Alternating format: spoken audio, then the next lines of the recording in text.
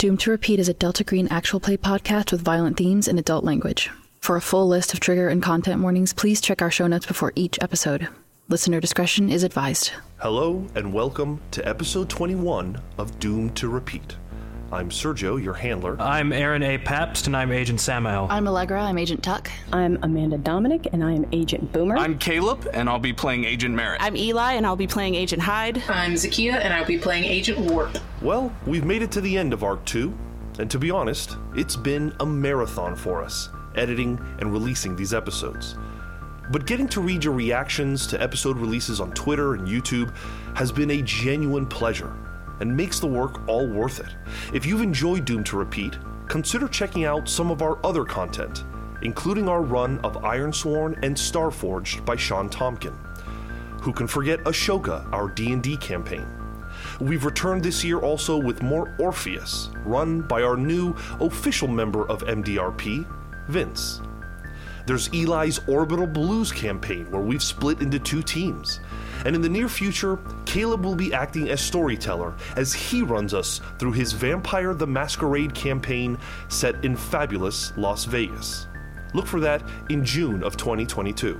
So Mayday's got a lot going on for you to look forward to this year. But I want to end by suggesting a few friends of Mayday that are also worth your attention. First, there's Carrie Smith, who recently completed an amazing run of Deadlands with over 25 players, including our dear Caleb. You can find her game by YouTubing Carrie Smith Deadlands The Crossroads. Check it out. There's Tablecat Games, who recently released a Jumpstart PDF for their synthwave-inspired, retro-futuristic, neo-noir action-adventure game called Street Wolves. We're planning to run the one-shot in the near future. How about Lex of Titanomachy RPG, creator of the Caltrop Core system? We've got a playlist of some games from their system that you can find on YouTube. Lex joins us as our game master in those episodes, so check it out. There's D&D Disaster Story, Nat 20 Productions, Everything's a Mimic, Cast Die Podcast, Reckless Attack, all fantastic actual play podcasts or streams. And finally, there's the Double DMs, Emil and Nils, and Navarre Jackson of the Secret Nerd Podcast, 2 great TTRPG talk shows. So if you love tabletop content, all of these folks are too good to miss. Check them out, in between binging our show. Now, let's begin.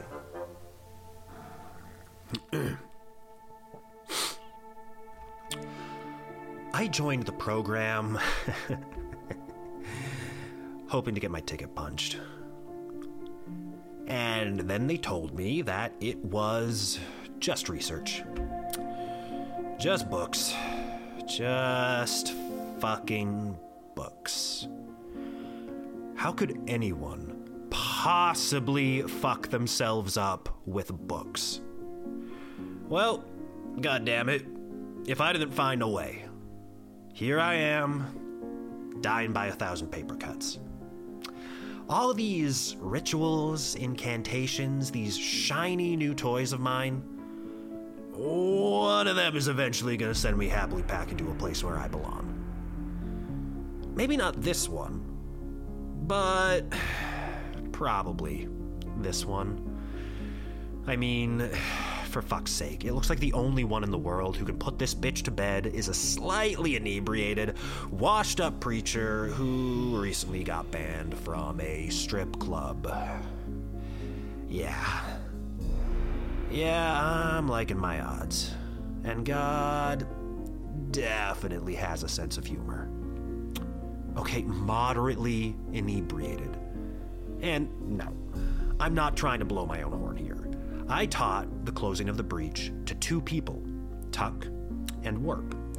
Tuck is barely clinging to life, and Warp is way too obsessed with that knife to even think about destroying it.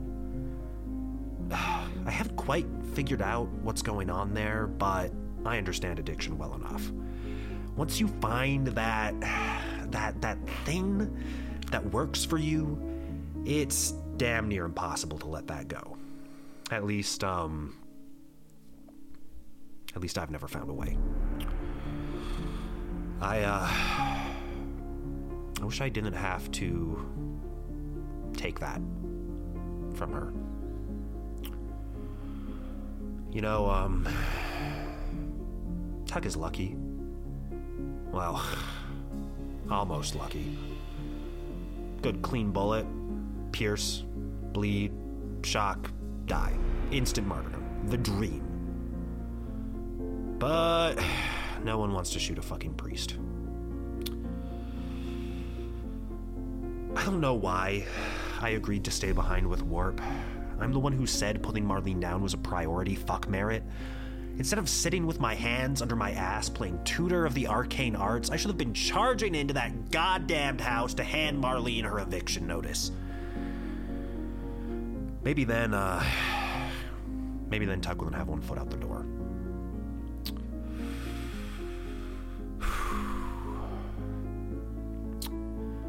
But now we've taken away all of the false god's toys. And I doubt she's just gonna let that shit go. The knife, her loyal right-wing goons, Merritt. Yeah, wouldn't mind letting her keep that one. Hey, you do me a favor, I'll do you one. Alright, yes, I'm a little jealous of Merritt. Like, come on, talking down a cult dedicated to a false god, playing knight, clobbering people over the head with a Bible to tell them that they have no idea what's inside. That shit's my racket. For God's sake, my name is Samael. I'm the Archangel of Death. That snake in the Garden of Eden, yeah, that was my work. I planted the fucking tree he slithered in. If anyone should get to go mano a mano with the snake demon from another dimension, it's fucking me. You know, people sometimes mix me up with Satan. And Dr. Jones on a rant here, they're not wholly wrong. See, it's a virulently common misconception, but Satan, Lucifer, the devil, doesn't actually exist in Christianity. That guy with the hooves and the pointy horns, the devil is happily torturing souls for eternity amidst pools of lava. Nope. That's just fucking fan fiction. In reality, it's just me. The accuser. Venom of God, head of Satan's. That's lowercase.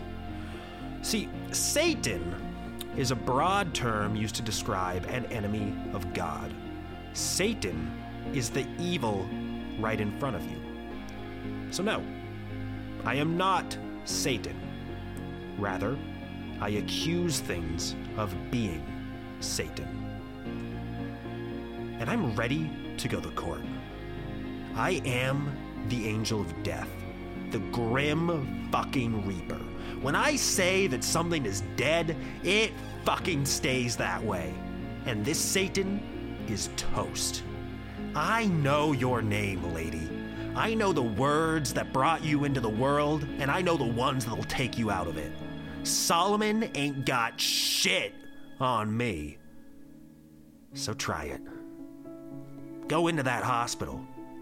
Throw Tuck out a window. Have a fucking parade. It won't change what I'm gonna do to you. I tried to show you kindness. I was the only one in this world who ever tried to help you. You've spat that in my face.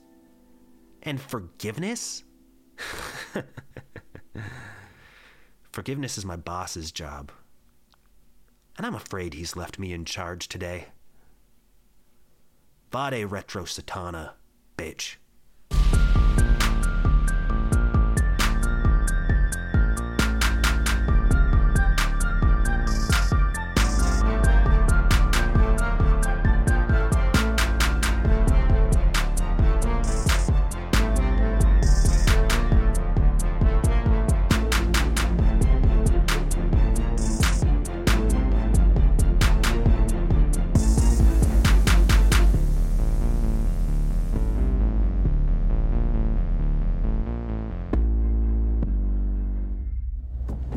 It is Thursday, June 4th, around 7 p.m.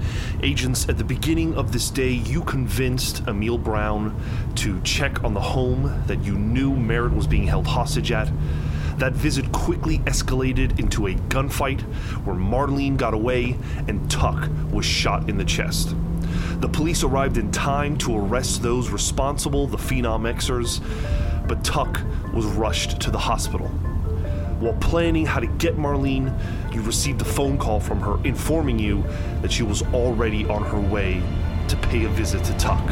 So what are you doing? I'm gonna call Boomer. Hyde, you call Boomer, and what do you say? I need you to listen to something really quickly.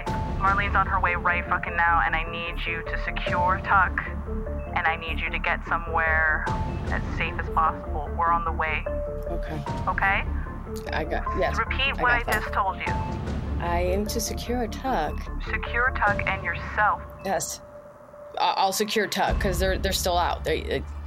I'll secure us, and I'm just gonna I'll barricade us. Tell us where you are, what room you're in. We're on our way to get you. Understand? Yeah. Yes. Sergio. Yes. Because we came in, did police follow us at all, or like, do we have police? I would say that there is probably a police presence, but at the moment they are not anywhere near the room. You'd have to go find them. Oh shit! I'm not leaving that room. Okay. Not even with with suspects on the loose that tried to shoot at her. They wouldn't have like a guard posted or. I don't think they are filled in as well as everyone else is. They understand that this agent has been shot while attempting to speak to suspects. They don't know who these suspects are. No one has informed any of these officers. I think really honestly, there's probably officers that are working at the hospital more so than the officers that just kind of followed the ambulance to the hospital. I'm going to, if any nurse nearby, because I still have my CDC stuff and whatnot, and because I have Tux or cup, I'm going to be like, if there's a nurse, I'll be like, ma'am, I need you to get me security or any available officer to this room ASAP. There is a potential threat, but I need you to be calm and get somebody. Thank you. What's going on? What's wrong? Hi, possible COVID issue, and I'm going to show the CDC. Put it in, put it out. Go get me someone in a uniform ASAP. Is that okay? Are you good? Make a persuade roll, please. Oh, God, why am I always persuading? I need to be suave. I'm never suave. I'm an asshole. I am 78. Okay, they begin telling you, well, if it's a COVID issue, that's something that we can look into. Let me get some nurses and we'll go take a look. Ma'am, did you not hear? I said someone's possibly threatening my officer who is down, and there's COVID involved. I need you to get a person here now before that happens. Make an alertness roll. Oh no, that Boomer. Wait. Oh no, I have a 42 out of 20. You are arguing your best, and this woman's actually kind of starting to get mad at you. She says, let me go see what the issue is. Let me follow you. And as you go, you turn and you see that standing in the room is a person that is covered in some kind of heavy clothing, and with only one arm, they shut the door. Boomer, is there any way I could just shove my arm in between the door? You can attempt to make a dexterity roll. I will warn you that it will probably do damage to you as they are slamming it shut. I'm doing it. Okay, make a dexterity ×5 roll, and if you succeed, you will stop the door from closing. 27, baby. It is only going to deal you 1 damage. She crushes the door on you, and you feel the impact. It hurts, like somebody just punched you in the chest. However, the nurse that you were talking to screams at this violent act and starts running to grab the security. It is their turn, though, and I think that they are going to try to pull you in to the room. Oh, yeah. If you'd like, you can attempt to dodge this attack. I am not going to dodge. I will not. They succeed on their athletics roll to pull you in, and the door closes. And now we will cut away from you. The rest of you race to the hospital, and as you enter, the only person not being there is Mallory.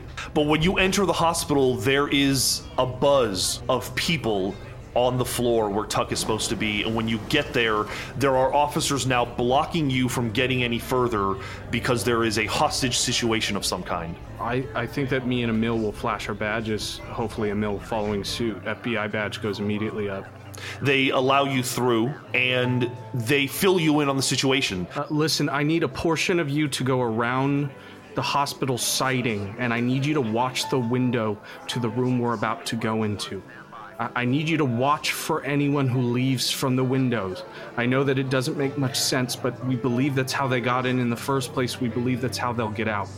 Do you understand? The floor is mostly cleared. There are officers kind of on the far ends of the hall, but at the moment it is your group and the door. I'm going to turn to Emil and I'm going to say, I need you to go to the security room, security footage room. I need you to make sure that if she appears on any camera, that's gone.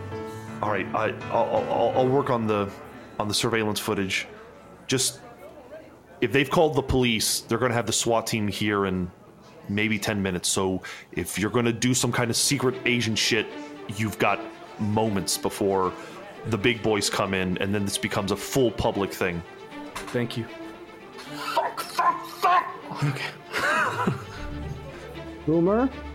Boomer, Marlene whispers to you, careful what you say. Let them know you're alive. I'm alive. I'm not alone, though. Tell them to slide the knife under the door, and you live. Where is Marlene in proximity to me? I'm going to say, because of her extremely high athletics, she has you like in a chokehold, basically, and you feel that her hands are in a position that she could probably tear your throat at any moment. She wants the knife. Obviously. But you don't make it out of here even with a knife. It's a lose situation for you. I'm just saying what she's telling me. Sliding through the door, and I'm trying to... Marlene? Yes? How are you doing? I'm on the verge of apotheosis. I'm wonderful. Feels nice. You're either going to do what I want or you're not. You know the consequences if you don't. Marlene, we got this knife right here for you. All you gotta do is put Boomer down and come and get it. It's all you gotta do, and it's yours. Make a persuade roll, Sam. Come on, Sammy. It's not my best, guys. Oh, that's okay. You got God on your side. Yes, and the power of anime.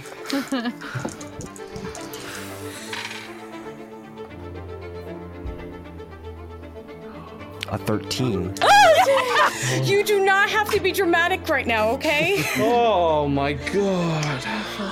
The door opens, and Boomer is standing about 5 feet away from the threshold of the door. When the door opens, she says, slide the blade across the floor, and I will throw her to you. Okay. Warp's going to put the blade down and kick it about 75% of the way. If you kick it only 75% of the way, Marlene is going to move forward with Boomer. It's going to be very hard to avoid her if you fire. I'm gonna poise my handgun at her, and hopefully hide helps. Yeah, can I hold my shotgun up? Let's not be hasty. The moment that Marlene is close enough, staying behind Boomer, she's going to reach down and grab that blade. With that one arm? With the one arm. Ooh. Go. Before she touches it, can I summon the knife back to me? Make a power roll, a power times 5 roll. Let's go, Warpy. You got it. Okay. Oh, shit. Oh, that fucking one arm. That Okay, one. power Way to times go. 5. Right. Fuck. Yes. Okay. We're doing so good, guys. Okay, 15. Hey. No one has ever suggested that this is possible with this weapon.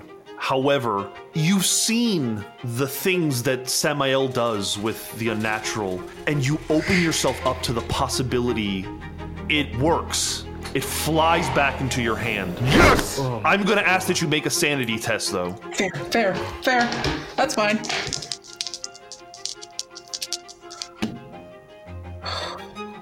I fail. I fail by 5 points. That's fine. You're going to lose 1 sanity. Not bad, not bad. You realize that anything is possible with the unnatural, both good and bad, and it brings you that much closer to becoming a little more unhinged. Let's go through the initiative. The highest initiative is both Marlene and Hyde. Let's have a luck roll to see who goes first. Fuck. Come on, Hyde. Come on, baby. Simping. I'm simping. Damn it. Always simp for that pilot. 26. Other 26 people. success. Oh! Drop my goddamn phone. That is better than their 16 that they rolled. Fuck it. Oh. So you are going first. What are you doing? So I'm like point blank range with Marlene, right? Technically. Both with Marlene and with Boomer. She is right behind Boomer. Can I, instead of firing my weapon, can I crack her with my weapon just so I can put distance between Boomer and Marlene? All right, make that attack. Here we go again. That is melee, right? That is a success with a flat 50. Flat 50. Go ahead and do your damage. Well, we'll say that it's just a straight D4. That's 3 points of damage. It's their turn. They're going to stumble backwards and attempt to escape by leaping out the window. They are going to attempt to make I want to say they have to make an unarmed combat to break the window. One-armed combat. You know what? To be fair, because they only have one arm, I'll say it's at minus 20%. They have a 75, minus 20 would make it 55, correct? They rolled a 60, so they fail. They run over to the glass and they start smashing it, but it is not smashed enough that they can easily get out. They are not able to escape. At the top, the next in the initiative would be Boomer or Merritt. God damn it! Did I jump I do the duck into the corner of the damn thing, covering up? Dodge, dip, duck, and dive. You drop to the ground, and then Merritt, it's your turn. What are you doing? Okay, I'm unloading my 6 hour on this bitch. All right, make your attack. Get her. Okay. Tuck's resting so peacefully. Just unconscious in the corner. I have a 53, which is a success. Okay, roll your damage. Okay. 8 points of damage. Whoa. You fire at her, her body seizes up, and it drops to the ground. I got a plan. I got an idea. Yeah, just say it. Elder sign. Wrap it up on her. All right, so what do you do? Put it on her neck. Tear it off of my neck. We'll put it around her. We'll put the elder sign around her neck. I don't know that it's going to work, but that's the best thing I've got. Her limbs. Get rid of her limbs. Hyde, do you have a knife? Yeah, I got a knife. I'll hold it up. It's a combat knife. I don't know if that'll kill her, but if we can keep her contained, she can't move. She'll just be a body. She'll be crawling. We gotta go. Cut the arm off. Do it. Shit. Okay. I'll go and start cutting the arm off. You put the body on the ground and you start kind of pulling up on the blade and cutting at the armpit and cutting up. We're transporting this. Yeah. Yes. We have to. We have to take an exit. They're not coming from then. So we go down like the stairs or something like that. Boomer has to stay to be a witness. Done.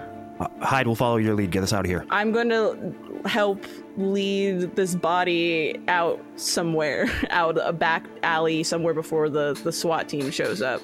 Who's carrying her? Is it Hyde and Sam that's carrying her? I guess.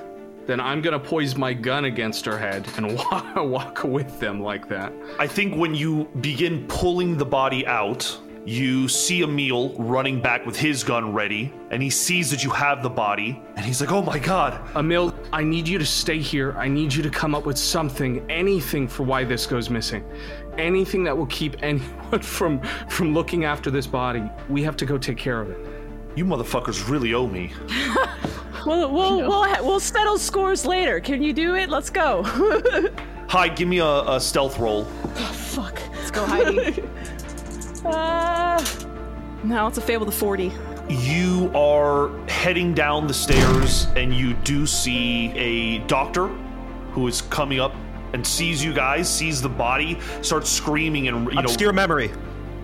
You're going to cast Obscure Memory on him? Yes. Okay. Right now. And what about the... It's just him, right? It's just him? Just the individual, yes. And what do you tell him that he saw? He saw some orderlies taking a deceased patient to the morgue. You run past him, and he's kind of in a daze. And when you look up again, he kind of comes out of it and just keeps walking upstairs as if he saw something completely different. Ooh, my boy. Let's go. Let's go, Aerie. You kick the door open, and you are outside, and the police are there. I'm gonna need some kind of roll to get to the car. Fuck. You can distract them somehow. You can try to stealth again. Don't make me stealth. I'm going to go up to wherever the conglomeration of police are, and I'm going to say that I saw her around the building and try and get them to escort with me the complete opposite way. Merritt separates from you. I'm just gonna put it in the trunk, close the door, and I'm gonna look at Sam and I'm gonna be like, let's go. I can still see that they haven't left in the car yet, right? Absolutely. Okay, cool. I'm gonna continue trying to, talk them away. Yeah, I think I can see that Merritt is handling something, so I'm not going to walk up to the crowd, but I'm like, split the difference. Let's go. Outside of town, I'll find an address. We'll send them the spot. Warp, stay here. Okay. And fine, I'll get in the car. You're gonna drive? I'm gonna drive. Good. And Sergio, I'll make sure that I get in the passenger seat, and I'm gonna put the seat forward as far as I possibly can, to the point where Samuel's knees are pressed into his chest. Boomer, I will say that you are able to see what's happening down below. You see them put the body into the trunk, and you can see that Merritt is having a little bit of a hard time getting the attention of the police, or keeping their attention at least. Listen, I swear, they're... Bang! I'm gonna bang on the window. Bum, bum, bum, bum, bum, bum, bum, bum, bum, bum. Like, boom. See if anyone pays attention. Make a luck roll. Nice touch. Come on, Boom. I love that. 63. Damn. All right.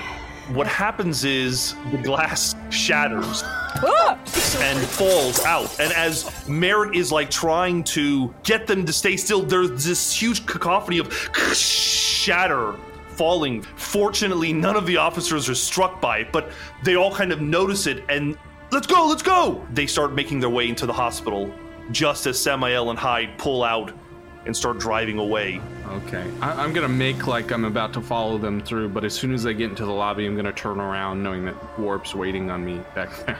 Yeah. What are you doing when you come up to each other? We need to catch up with Sam and Hyde immediately. Okay. We need a car then. Didn't Boomer come in the ambulance? I'll make a call to Mallory. I'll see if there's anything nearby. Meanwhile, see if... You know what? Never mind. Run up to a... come with me, and I think I'll run up to a mill outside wherever I can find them. Hopefully I can find them when they're not investigating Boomer's shit. But I'm gonna go up to him and ask him... this is gonna be a big ask. I'm gonna corner him if I can find him. Yeah, absolutely. He is kind of running through what has occurred here with the other officers. They're already kind of investigating the floor, but you're able to separate him away from them. Okay, cool. Listen, Emil, you have done so much for our investigation so far, and just cut the bullshit, Bradham. What do you want? I need your car keys immediately. I need your cruiser keys. Where are you going? I don't know yet, and that's the honest truth. Well, you said you were going to bring me in on this, so if you're going to do something, I want to see it. So I'm going to come with you. Okay, but you understand that if you come with us, there's no coming back, right? This ingrains you so much further into this situation than you understand. If I don't see something the way you're hyping this shit up, I'm looking forward to putting you in jail, okay? Let's drive. He goes with you, jumps in the cruiser, and you and Warp begin driving off. Boomer, I assume you're going to stay with Tuck. Oh, yeah. They have stabilized Tuck, but once the chaos of this hostage situation dies down, the doctors rush back in, and they explain to you they need to perform surgery on Tuck right away. They've stabilized her, but she's not going to live if they don't do something. So they take her, and they rush her into the ER. I would also, because I don't think I would have this on my personal phone, I'm going to make sure to have Tuck's phone in my hand so I could have, basically, so I can give them an update, give their wife an update. So. Okay, let's cut back to the car with Hyde and Samael. Hyde, you are driving out of the city, I assume? Mm-hmm. What's the game plan? What do you guys discuss about how and where to perform this ritual. First, I'm gonna grab this shotgun that I have, and I'm gonna put it into Sam's lap, and I'm gonna hand him bullets, and I'll be like, I need you to reload this for me while we're driving. I don't know how. Fuck. Can I, with one hand at least? Oh, yeah, I'm gonna just instruct him how to open it and load it. A shotgun is not so difficult that you can't just kind of instruct it as you watch him do it, and he's able to reload the shotgun. You know, I've never shot the gun in my life, right? It's not for you, Samel. It's for me, but I'd rather not waste the time trying to do that and drive. Got it. Are you okay? No. Okay. Don't go too fast, okay? I'm going at the speed limit, Samel. I have to maintain speed. I know how to drive. Trust me. Sorry, I'm just, do you know where we're going? You tell me, Samel. We need to find somewhere remote, right? You have to do this ritual. Hey. I need you to just take a deep breath, okay? I don't need you over here panting behind my ear. It's annoying. Sorry, we need like a field or where did you burn the car? Remember with the Suburban? Yeah, I know where. Maybe, don't go to the same spot, but okay. Same area? It's a little bit of a drive, so just take a deep breath. I'm afraid we don't have that long. We'll get there when we get there. Okay. Sergio, as soon as we get, we agree on a location, it sounds like we're going to the general vicinity of where the Suburban was disposed of, just because in the heat of the moment, I don't think we have any other better location to head towards. I'm at least going to tell Merritt head at least in that general area. Okay. Even if I can't give them a pinpoint address yet. Gotcha. I remember that being about an hour outside of Lansing. You go back to that general part of the state. It is full of many places. There are farms that seem wide open with big fields. There are large patches of forest. You kind of have your pick of the litter. It's about, close to 9 by the time you get there, and it's pitch black out. I have I'll text Merritt and I'll tell him to pull up behind the car, and when he gets here and he pulls up behind, to turn his brights on at the back of the car. Did you want something like swampy, or did you want just something like open field, Sam? I think open, if we can find like a clearing. Okay. Or a meadow. Yeah, I'll find like a nice open grass patch or something. I think that's easy enough to find. There is some off-road that seems to lead to nowhere that you follow it long enough and you're able to kind of pull off until you just don't even know where you are. You're just kind of in the middle of the woods. And around the time that you start to slow down, you can hear something is banging around in the trunk. We gotta hurry. We have to hurry. How long does that shit around her neck last? I don't even know if it does anything. You hear muffled but loud.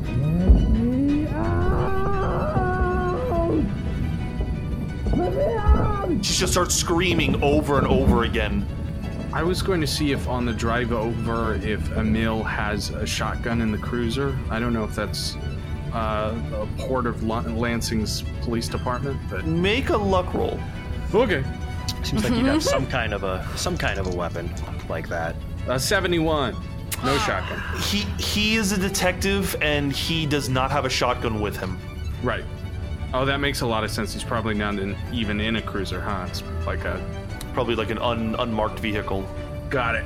Okay. But you're only a few minutes behind, and sure enough, you pull up. You got this ping from Samael about where exactly they are. It's in the middle of nowhere, and I would assume Hyde and Samael are probably standing by the car as you can hear the muffled sound of something making noise within the trunk of the car. Are we doing this in the trunk, or are we taking her out? Can we do it just from the outside? I think my understanding is that she can still be in the trunk. Sergio, do I know if... Samael, you have no reason to believe that where she is right now is not the perfect position. The ritual only calls that the subject is close by. Okay, so I'm sorry, I'm a little... Are you okay? No. As far as I know, I think we're... I think we're okay. I think we can start. Warp, are you ready? Yeah. What do you need? Samael, do you have at least 5 willpower? I am one short. Okay. So you know that you will not be able to complete this ritual without someone else lending their willpower. I'm gonna need you, Warp. I have some to lend. So Warp, you are going to lose 1 permanent power. Not willpower, but power. So reduce it by 1. And this counts as 10 willpower, which is more than enough to power the ritual. To activate it, it requires a D6 insanity loss, and you need to fail the sanity test. So I'm going to ask Samael, since you are beginning the ritual, that you make a sanity test, and this is a situation where you want to fail. 000. All right, that is a failure. Please also roll a D6 as you begin enacting this ritual. Serge, can we just say that we've positioned guns against the trunk just in case, like me and Emil? Sure, we'll say that you're all standing around as Samael begins to kind of gesticulate and recite words that you've never heard of before. Samael, what did you get with your D6 roll? I got so nervous I dropped it. 1. If you like, you can project that, but you will lose 1 sanity over the course of this ritual. No, I will not project that. As Samael begins going through the motions, Marlene, the body in the car that is writhing and bumping and screaming, asking, begging to be released, suddenly stops moving, and there is silence. And the pressure in this forest seems to change, the barometric pressure. And there is this just strong gust of wind that begins blowing through the trees. 20 minutes in, and you swear you can see some kind of light emanating from inside of the trunk. It's faint, but it's there, and it's growing, and you all, one at a time, begin to acknowledge it. Sam? I imagine I'm not responsive to that. At this point, Sam is in a kind of like a fit. His eyes are rolled in the back of the head. He's constantly moving and reciting just over and over again the same words. The weather is becoming more intense, and Emil Brown is like, I don't like what's happening. I don't know, but you have to stay with us, Emil. You have to stay focused. Just train your gun and watch for anything. Just focus. Keep with it. 30 minutes, 40 minutes. It gets to the point where you think that a storm, some kind of cyclone is going on. The light from inside the car is now blasting through all of the seams, and it feels as if the ground is shaking. You have never experienced something like this before, but Samael, in an almost ecstatic state, continues until eventually he collapses to the ground. And the wind stops, and the light inside the vehicle fades. And everything has returned to normal. First of all, everyone make a sanity test, please, who witnessed this ritual, including our friend Emil. That is a fail with a 44. It's a fail with a 43. I succeed with a 36. All right, you critically failed, Hyde. You're going to lose 2 sanity. Anyone that failed, you're going to lose 1. If you succeed, you lose nothing. Hyde, check the trunk, and then I'm going to run to Sam's side. I'm going to try and flip him over. I'm going to try and get him moving again. Where's the knife? Warp? Yeah. Isn't the last thing the knife? Don't we have to break that first? Well, no, not necessarily. Now that it's done, it's done. We don't really actually... I believe that was the last part of it, Warp. I was there with Sam and Tuck. But she's gone. Like the way that they explained it, she's gone. We're done. I can't open this trunk without certainty. I wasn't really filled in on the ritual. I'm still unclear of whether that knife is actually needed. I'm caught between the two. It's not. It's not needed. Warp. That was just... Warp, come on. Warp, is Hyde telling the truth? It's an option of the ritual, but it is not required. We just want her gone, and she's gone. Look, is she gone or not? Let's open the trunk and see. No. Hold on, Emil. She's gone. Not yet. Gaze. Look at me. Tell me the truth. The ritual removed her from this plane or whatever, and the knife is just an afterthought, a note to potentially make sure it doesn't happen again, but that's only until someone summons her. Again, Brown reaches out to Hyde and says, "Give me the keys. I want to see if this thing's dead." Would you get the fuck back, Emil, please? Hey, listen to me. If it wasn't for you, I wouldn't be in the middle of all of this, okay? You should all be in fucking jail for what I think you're all suspected of, okay? Give me the fucking keys. I want to see what's going on with this thing. You saw it too. You saw it was real. Just give us a second. Hyde, are you yourself? You tell me, are you yourself? Are you you? I'm me. No, that's Hyde. We're fine. Everything is fine. You can... Emil Brown pulls out his gun and says, "I'm not asking anymore. Let me see the body." Let him see. I look at Warp. I look at Hyde. I start moving towards the trunk. Warp? Last chance. Are you telling the truth or not? I'm telling the truth. We don't need to destroy the knife. She's already gone. Destroying the knife, it doesn't mean that she'll never come back. We don't know if there's another Bowman to bring her back. It's just something we can do. But we don't have to. I can still keep it, and it could be fine. We could call it a win. We could call it a win. Warp. Can I try and human intelligence this? With an 80 in your human intelligence, I don't think it takes much to realize that Warp is clearly clinging to this thing, wants it, and doesn't feel comfortable destroying it. Warp, give it over. It's done. Please. It's the only thing that works. Warp. Please. I have no reason to ask you this, but I really, really, right here, right now, I need you to trust me. And I know that you're scared, but we're gonna keep you safe. With or without this knife. Okay? Are you? Because I only know that from... Merritt, make a dodge roll. Oh, shit. Okay. I have a 30, so I fail. Emil succeeds in his dexterity grab at the keys. He grabs the keys from you. He goes to the trunk, puts them in, and opens the trunk.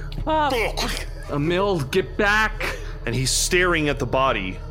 And he says, "Fuck, this looks terrible." He reaches in, lifts it up, and as you step closer kind of instinctually, you can see the body of Erica Young. Any color out of its face, out of its skin, her eyes cold and gray and lifeless. She does not move, she does not come to life. He checks her pulse. He says, "This woman's dead." Great, so we did it. That's it. Warp. We have been through so much in this place, and if we leave and this thing comes back because you kept a knife? Warp, says Emil. Is this evidence of some kind that should be kept around? It's not necessarily relevant to this case, no. It's just something I'd like to keep. Look, as far as I see it, this is so fucked, this entire situation. I think you guys just need to get the hell out of town. In the morning, I'll go and pull the warrant, but to be honest with you, I don't know if I'm going to be the last person that comes after you. They're going to be asking about this hostage situation you were in. And what are you going to say? I'll tell them I barely know you, I barely interacted with you. I'll tell them what I can to throw it off, but I can't protect you from everyone. That's enough. But we can't leave until that knife, it's a part of this. So we'll get out of town, we'll leave, but Warp, I don't want to take it from you, but I will. I have only wanted good for you. You know that, and I have proven that. And that knife belongs with her. With it. The thing that wanted to lock me in a septic tank. Not with you. Anyone but someone like you. Let's just get out of here first. If that's okay. Well, if you have to destroy this thing, you're not going to destroy it out here. I mean, we're going to have to take it somewhere, I don't know, a drill or a fucking lake of lava or something. I mean, you can't destroy a knife just by throwing it in the trash or snapping it in half. We need to get rid of this body first before we even think about moving, so... Let's move the body. Are we burying it or putting it in water? Can we burn it? Suppose we could. I think that is doable, if that's what you want to set out to do. Yeah, I'm gonna burn it. Okay, right where you're at, you'll just start setting it on fire? Yeah. How remote of an area is this? It's pretty damn remote. You don't know where a lot of these kind of trail roads lead, but you haven't been bothered by anybody. Is there a lot of brush or forest around this? Is this going to start a wildfire? Yes, it's very foresty. Yeah, there's a lot of underbrush, I would assume. In Michigan, though, so it's probably fairly damp, wet. Yeah. Does the car look like bloody, like she's been like going at it in the back? Yeah, there is quite a bit of viscera, I would say, in the trunk. So maybe the car goes too? Yeah, I want to torch the car with her in it. I don't want to move this body. I don't want to touch it. All right. I think just like last time, you can figure out how to set the vehicle on fire. Last time, Oak said that they tracked the VIN code numbers off of the machine parts. I don't know how you feel about filing those down before it goes, but who knows? There's the most obvious one, which is probably in the front windshield. One of you make a, I think it's like a mechanics roll. I have a mechanics roll. I think that's fair. You can go ahead and do that. Ah, fuck. 66. You don't find any other iterations of the VIN number, but you do get rid of the one that is most obvious. Yeah. I'll stuff like a shirt or a rag into the gas tank. I'll take Sam's lighter out since he doesn't need it right now, and I'll start torching the car. In the very similar fashion to what you did the last time, you go through the steps and the car does catch on fire. You all pile into Emil Brown's vehicle, and I will say that on the drive out of the forest, Samael, you come to consciousness. What? Sam? What? Is it? Where? She's gone. We think. The knife. Where's the knife? That's gonna take a little bit more time. Is everybody, okay? Yes. Are you okay? I'll be okay when that knife's gone. Emil had a moment before Jesus, but outside of that... Look, I needed to see it for myself. I saw it for myself. You fucking people, the shit you deal with. God damn. Where do you guys want me to drop you off? Oh, Mallory. Mallory's back at the plane. Oh, Mallory. Airport? Airport. Oh, Boomer. We have to get Max, we have to get Tuck. I don't know if we're going to be able to get Tuck. Well, we should head back to Mallory and call Boomer, and then... We'll get to Mallory. I mean, and listen, Mallory, I'm sure, is capable of getting herself out of here. Honestly, I think I'm with Sam. I'd rather have as many of us together as possible. I don't know, there's something in my heart every time one of you isn't in the car. There's so much at stake now. And yeah, I guess circle back to the hospital then. How long has it been since we started the ritual at like 9? Yeah, I think maybe 3 hours at the most will have passed if you just head right back to the hospital. Do we have any texts from Max on how everything went? I think that you would have gotten a text, Merritt, from Mallory asking if it was done. I'm going to respond, first part of ritual done, still need to take care of knife. Talk in person about handling. There's an incinerator in the hospital. Oh, very good. You get a text from Boomer with an update saying that Tuck is stable, currently unconscious. A successful operation was performed and removed half her lung. Ooh, Haley's alive. She's good, she's stable. She's down a lung, but she'll be okay. Better one than none. We're not gonna get arrested on sight or anything if we go back. Emil kind of sighs and says, I can distract the police that are there if you want to get to the incinerator. I don't want to give this thing to Mallory. I think that's best, actually. I agree. Good. Okay, go team. Back to the hospital. Take the long drive back to the hospital, and you arrive in the parking lot. There does appear to be a small police presence, but the hospital seems back and active. Emil steps out first and says, I'll go talk to the chief and keep him distracted. You guys just keep your heads down as you go in. Let's do this fast. I am going to make sure the walk behind Warp. Okay. Let's do a group stealth check. And I just need more successes than failures. Oh, well, that's all you need. We definitely do that. And I will give you all plus 20% because Emil is distracting you. You sweet boy. If anyone catches us, I can do something about that, but I will pass out again. You charmer, you. I succeed with a 9. I succeed with a 19. I fail with an 89. Fail with a 74. Oh, that's an even split. You go in, and for the moment, you believe that no one is really paying attention to you. How do you find the incinerator? I assume it's in the basement. Do you just head for the basement? I mean, it's got to be near the morgue, right? Yeah. Yeah. On the same floor. So we'll start at the morgue and start looking from there. Okay. The morgue is on the lower level, which you descend into.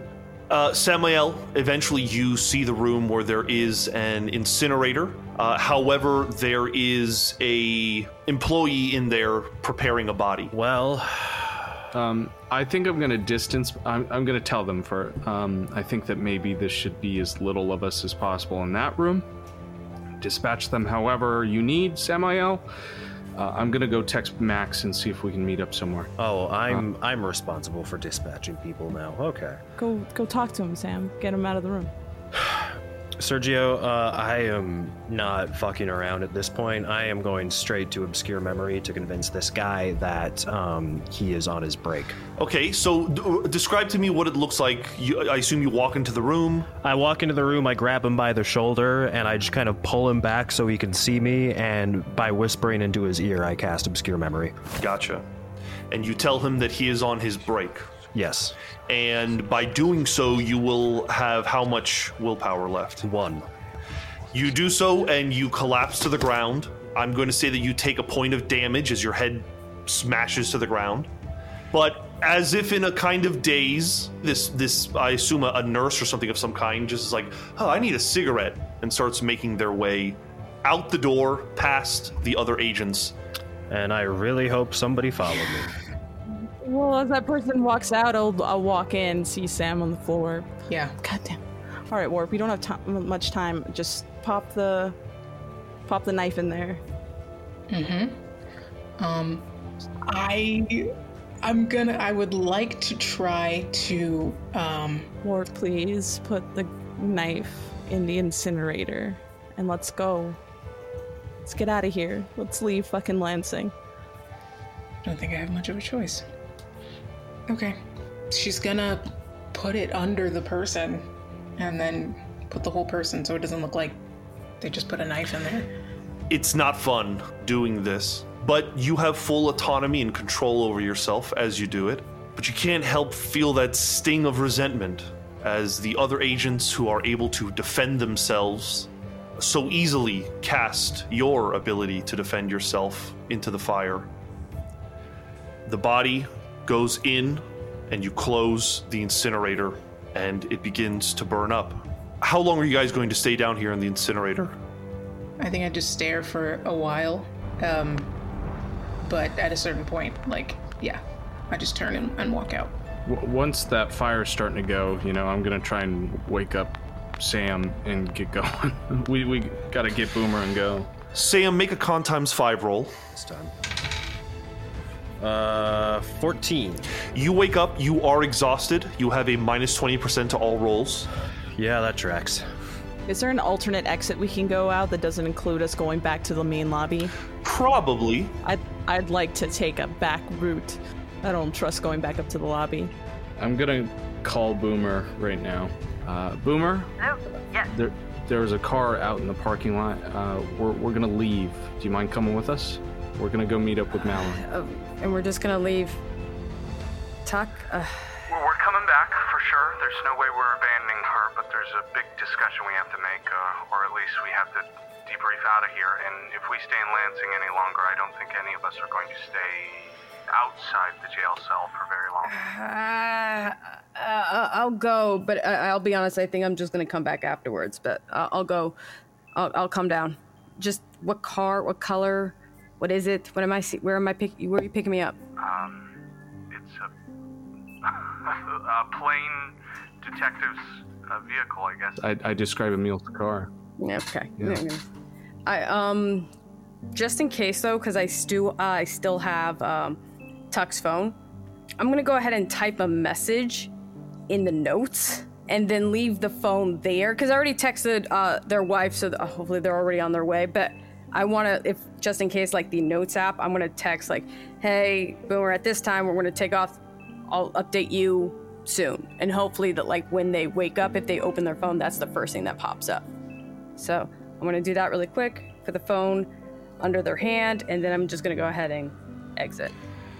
As you are exiting the building, the three of you, Hyde, Warp, and Merritt, and Samael, the four of you, the entire building just has a shudder, just kind of has this soft tremor, and then it stops. And now she's gone for good. Can't believe we did it. Let's think about this later. You get in and you head to the airport. You arrive at the airport where the Challenger 605 is, but no sign of Mallory. Shit.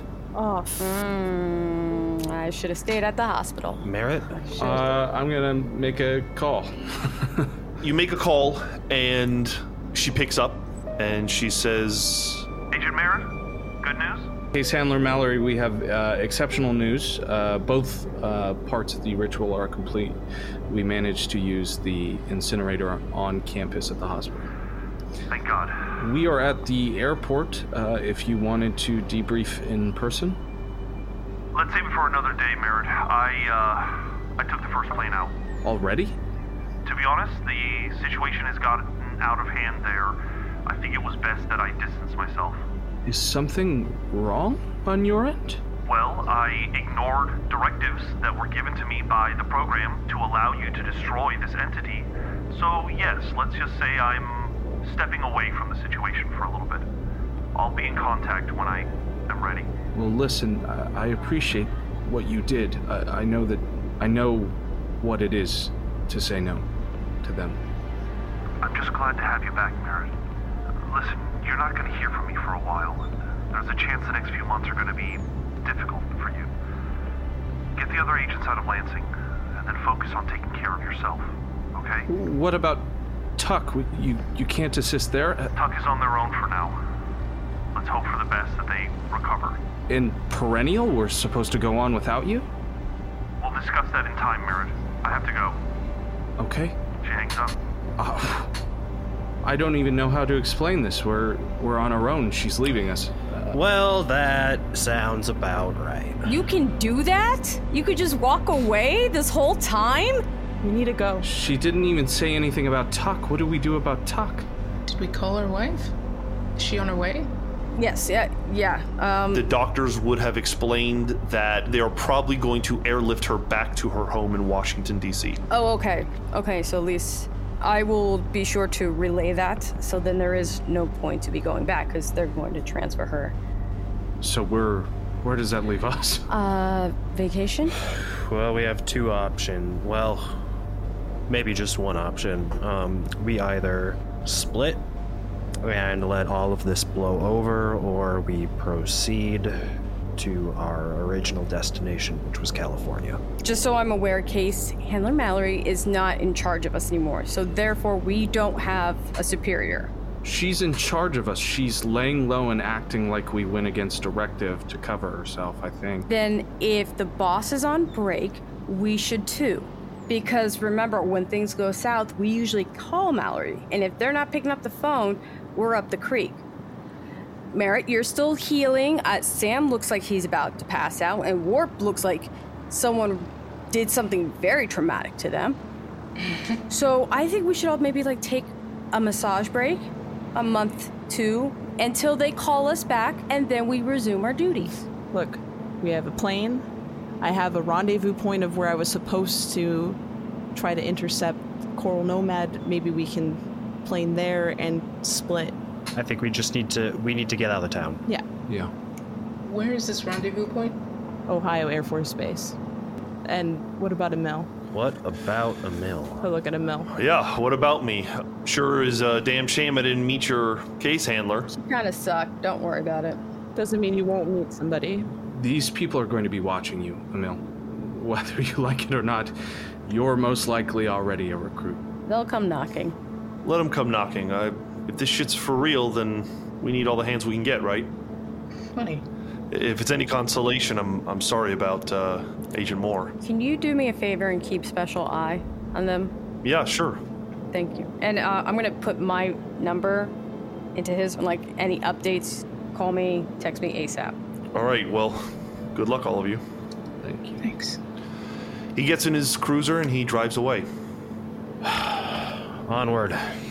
Yeah. I'll repair up the pain and get us out. I'll see if I can... What would be the best way to... Would it be... Should I text Doc? Should I call Doc? I find that a call always sounds better when you're guilty. Human emotion, the inflection on the other end, tends to inspire empathy. Yeah, fuck it. I'll call Doc. You call and they pick up and they say... What is it, Kona? We were not able to recover this asset. It was terminated. We're trying to get out of town, so I'm going to the rendezvous point in Ohio. Is that okay? Okay by me. There's no one there to meet you, but you do what you want to do, clearly. Oh, shit. Understood. Kona, I don't know what's going to come of this. You went against a direct order. I'll watch your back, but you should have just called me. I did what I could possibly do to get it contained, and it was impossible. I did what I could. It's not me that you have to explain it to. Good luck. Yeah, I'll hang up. Knowing that you can fly there, is that what you're going to do? Yeah, I'll ask. We're not gonna... There's no one who's gonna intercept us there in Ohio, so I don't know. We need to pick that location, and that's where we all depart, or... I think let's get there and we'll figure the rest out from there. Step one is to get out of town. Okay. Yeah, we'll head to that Ohio location. Oh wait, it's an Air Force base, right? Yes. Then no, I will pick a Harrisburg International Airport. Yeah, I'll pick an Air Force base outside of that area, but in Ohio. You do so, and it is not a terribly long flight, 45 minutes to an hour, all in total. And you are all just kind of exhausted and wiped from this chaotic series of days. You make your way to the airport, and you know at this point you could all split off and go in different directions. I guess we'll talk when we talk. I don't see why we can't. Well, as far as they know, we're just taking time to recover, because let's be honest, I can't believe we survived that stuff. And in the meantime, we can actually reconvene and talk about how we feel about proceeding with the program. Because I actually think I have something you guys might be interested in. What the fuck does that even mean, Boomer? Exactly. I have USB drives that have information from Charlie and the head of everybody talking back and forth. I think we can actually all reconvene and actually look into that. Why do you think this is relevant? You're like, I know we haven't had a chance to address this, Boomer, but what the fuck is your deal? And here it goes. Mort puts her backpack down. No, dead serious. We need to. This program is not what they seem. So let's go ahead and just know our options. Are you fucking kidding me? The best option for this group is not to shake a boat that we're already sinking on. I hear you, Boomer, but I also hear Hyde. This is a situation where we can't even prove who this person is on the other side sharing USBs, and the closest we have to a conversation between you and the DO is a command screen on a laptop. I know that we don't like the program, but I also know that I don't trust anyone outside of this small circle, and I only do that half the time. There is so much we don't know, and the one person who usually tells us that we need to stick together is currently passed out somewhere, and this is a decision we can't make without them. I was so angry with you before because I didn't see how you could think about leaving when we were thinking about living. And I feel like you're doing that to us now. We need to think about living right now. before we take any chance on another one of these black-suited fucks telling us what to do. Fine. I should have probably picked a better time to bring this up. I was trying to keep so everyone's informed and up to date so we don't get all that. The fact that you don't understand how problematic this is beyond me, Boomer. But I don't give a fuck. As long as you keep what you have to your fucking self. What? Okay, so you don't want to know that. Okay. I don't want you to know until it's time for us to reconvene. I don't want you sharing anything until it's time for us to gather. Understand? Don't share it with nobody. And please, if you're going to meet with someone like this, if you're going to make any moves that concern all of us, please tell us this time. That's all that I ask. That's fine, but I'm just finding it a little hypocritical with everyone in this group that we all don't have lives. I don't give a fuck what you think at this point. Hey. No, I've had enough. I've heard enough of this shit. You know, I'm happy to sit here and let you guys duke it out insofar as that's what needs to happen, but this is just stupid. I mean, come on, what did we just do? And you want to fight right now? No! Go home, take a nap. We'll talk about this later. God, with you people. And so, with a lot of pomp and circumstance, fizzling out into some kind of awkward end, you all say your goodbyes, your half-hearted goodbyes, and you go on your way. You return home. On the next day, you notice that there is, in fact, a lunar eclipse on the 5th. Beautiful. Make sure I flip off the lunar eclipse the entire time.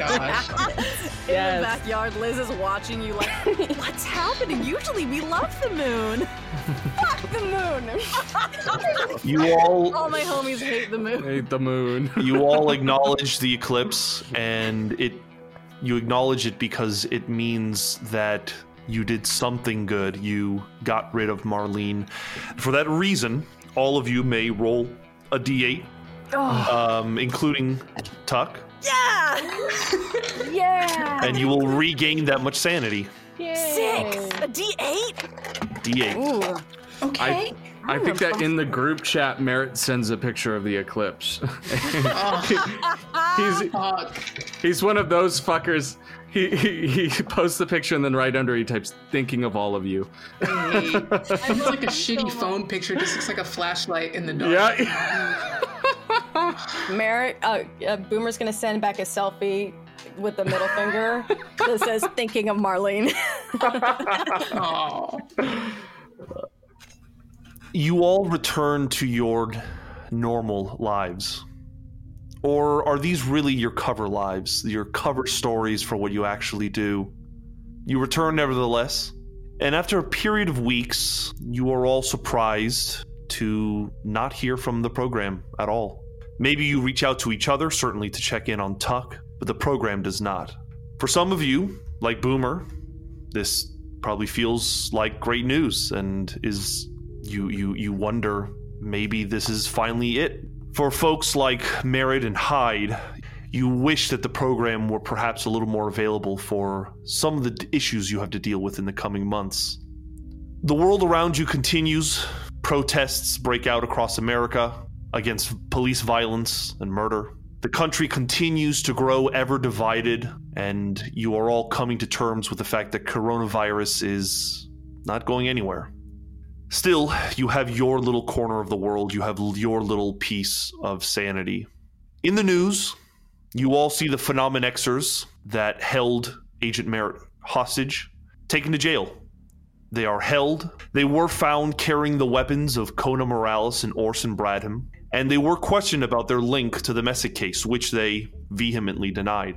Local officials did subpoena Orson and Kona to testify against the Phenomenexers. Hyde and Merritt, do you throw these people under the bus? 1,000%. Without hesitation.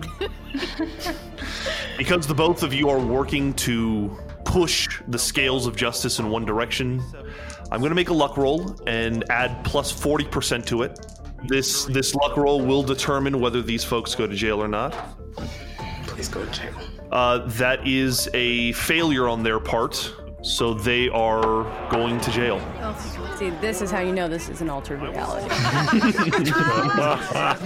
However, the footage of Erica Young strangling the janitor of the Sparrow Hospital remains circulating on the internet, as none of you did a sufficient job to get rid of it. It has its 15 minutes of fame amongst the conspiracy community. Some people think that the Phenomenexers maybe staged it, but there are so many questions surrounding the issues or the events that occurred in Lansing. Erica Young's body has yet to be found, and the footage remains a mystery. The conspiratorial community, however, continues to grow in size and passion, and you can see the ripple effects of the Phenomenexers, many of them becoming martyrs in the eyes of some of these people. We'll say about 3 months pass, and in that time, all of the agents can pursue can attempt 2 personal pursuits. Because of this experience, I'm going to ask that every agent that does not have a bond with any of the other agents, please make a sanity test. This includes Tuck. If you succeed, you are going to increase your bond with any of the current agents you have by a D4, but you must subtract a non-Delta-degree bond by 1. So I broke my bond with Pops doing this. Because your bond score has been reduced to 0, Hyde, please make a sanity roll. That's a success with a 30. Okay, you are not going to lose any sanity, but we'll discuss kind of the details of this when we get to you. Let's go to Tuck. Agent Tuck, you wake up in a hospital. Your body is full of tubes, including your mouth and nose, and it hurts all over. What do you do? I think the minute she wakes up and is any kind of restrained, it's just like all of the adrenaline that was kind of left from the last fight surges back through her, and she's just like fighting to get anything off her and to get any, because it like the fear of it, nothing feels safe. So she's just trying to like rip things out of her arms, pull things out of her mouth, like get out. Rushing into the room is a nurse and Ruhi. They join you by your side and they calm you down. They reassure you that you're all right. You can't speak because of the tubes, but you're updated on the situation.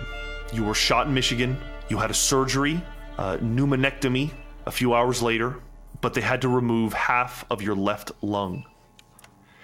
In the morning, you were airlifted to Washington, D.C., where they've been treating you since. You've been unconscious for over 48 hours, and you have no idea what happened to Perennial and Marlene. I'm going to ask that you make a sanity test. Oh, fuck. Okay, all right, okay, here we go. Ooh, okay, that's 26. Hey. Wow. You're only going to lose 1 sanity. The success does put a point towards helplessness, though. Okay. As it is very uncomfortable to not know, and the physical situation you're in is very uncomfortable. Eventually, once you're stable and conscious long enough, they take out the intubation, they take out anything that is uncomfortable, that doesn't allow you to breathe. They still have you on a respirator. Once you're able to kind of speak and remain conscious, what do you do? As soon as like my wife's out of the room for any amount of time, I call probably Boomer. I think that you would need to ask Ruhi for your cell phone. Oh yeah. But we'll say that you are given it, and there is a point where Ruhi, who is exhausted and has bags under her eyes from the... Yeah, I definitely like convince her to go home and like get out of the hospital. I don't think she goes home, but she does step out for a minute to get something to eat, and in that time, you're able to make a call, and you learn that the others are okay, that the ritual was performed, and that Marlene was banished. You don't stay on too long with Boomer, but there's more good news, which is that the doctors come and speak with you, and with time and physical therapy, they believe you can make at least a recovery. You won't necessarily have the lung capacity that you once did, but you can live a normal life. But that's 4 months down the road, and after a few days, you are released from the hospital, and Ruhi takes over caring for you. At the end of June, it's June 22nd, which is the anniversary of the disappearance of your sister. Do you do anything? Oh, man. I think Tuck does what she usually does, which is kind of like lock herself in a room and just like go over all of the events of what happened. I think like try and, just go, like she's gone over it for the last 20 plus years, 23 years or something like that. And it's just like every time she takes the same path, she goes on the same hike with her family, she goes in the tent with her sister, and then all of the weird, confusing shit that happened, hearing her sister screaming and crying, and then I think it's just like a full reliving of the day, and then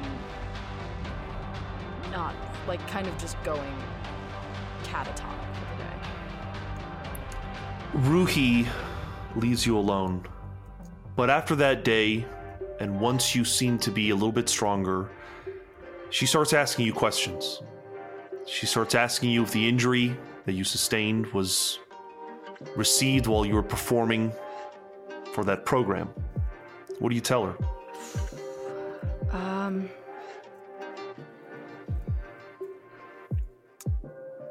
One of our agents got taken, by some conspiracy theorists. We were trying to get him. Out of there. It was Orson. They took Orson. I know what happened, Haley. I want to know if this was being a part of that conspiracy. I'm going to ask Agent Tuck that you make a sanity test.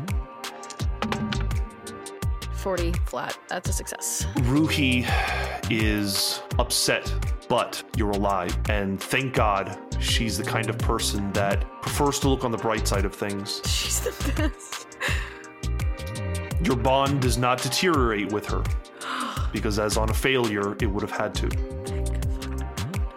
The FBI eventually contact you, and they question you. They seem mostly interested in building a case against Orson. They find your presence in Lansing questionable, but it was Merritt who fumbled the ball. What do you say to them? What do you tell them?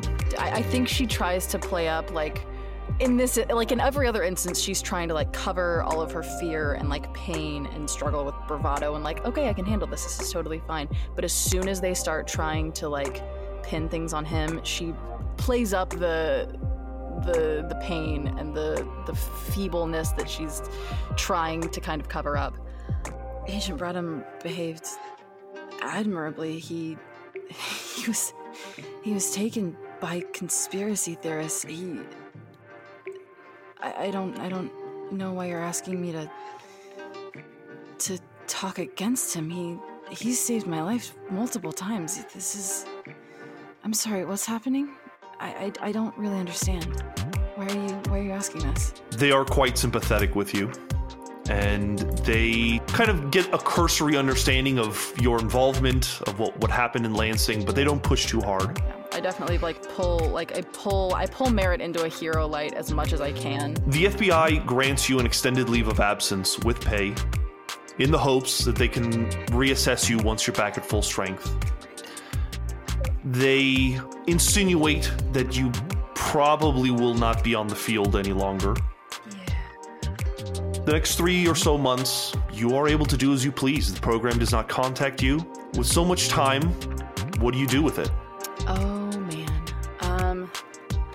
I think she's super devoted to physical therapy, to trying to, just push through, get stronger as fast as she can.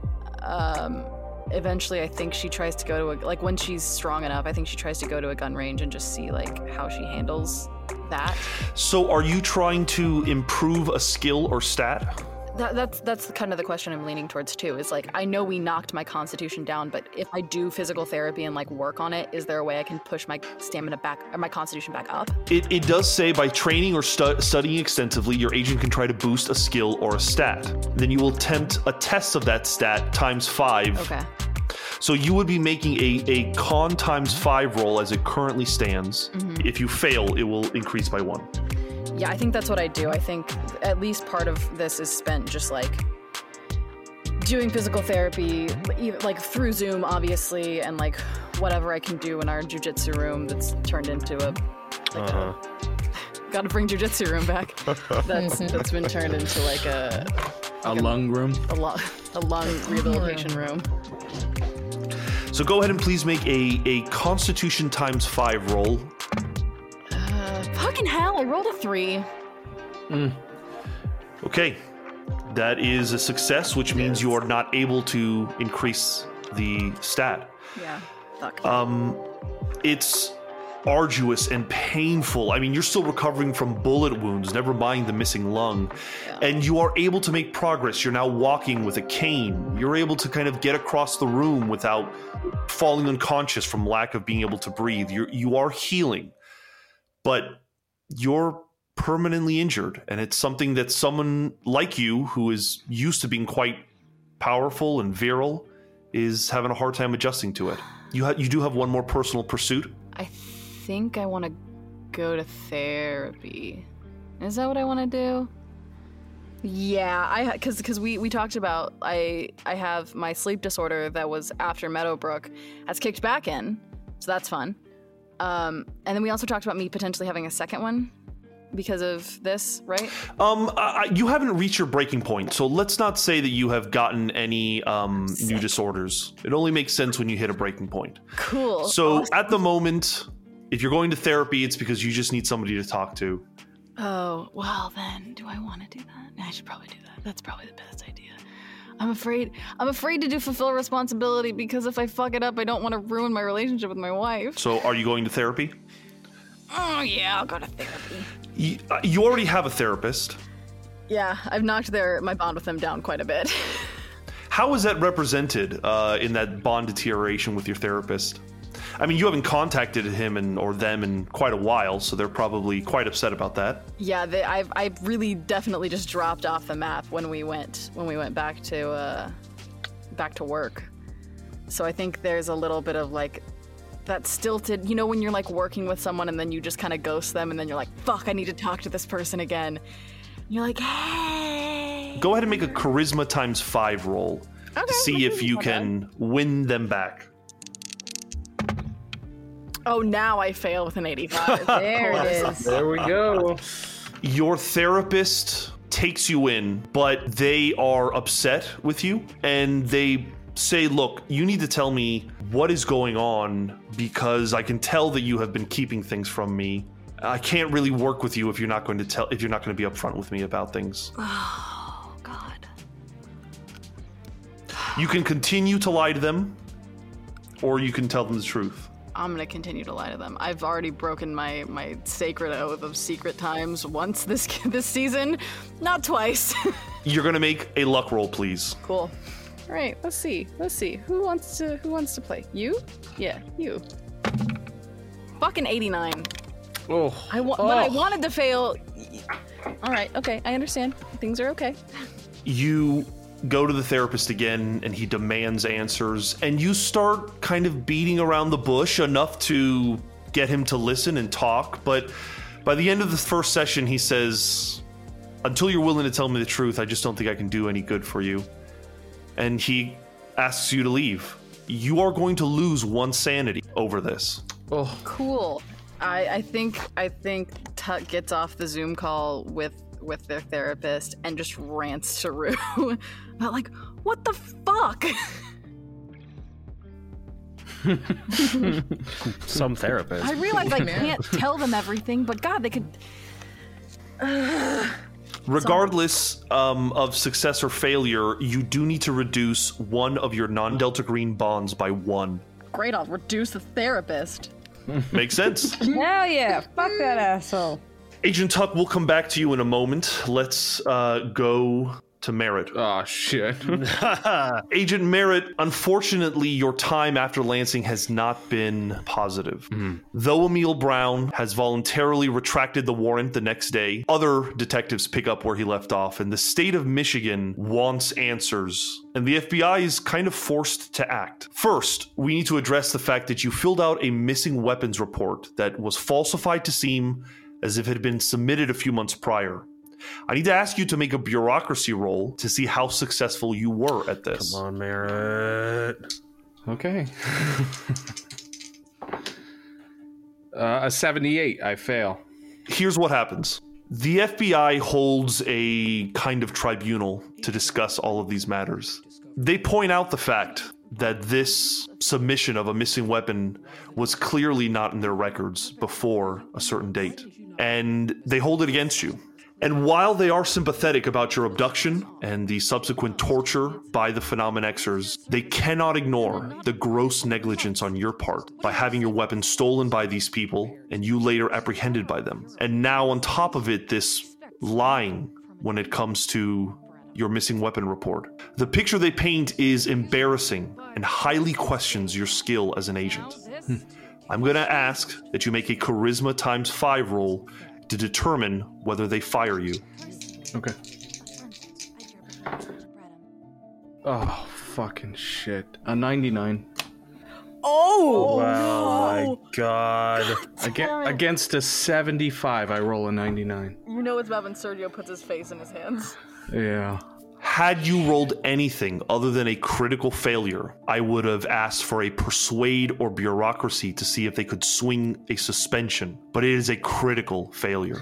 Yeah. The FBI are just kind of baffled at the strange events, your involvement, and the embarrassment that your inclusion in this situation brings to the FBI.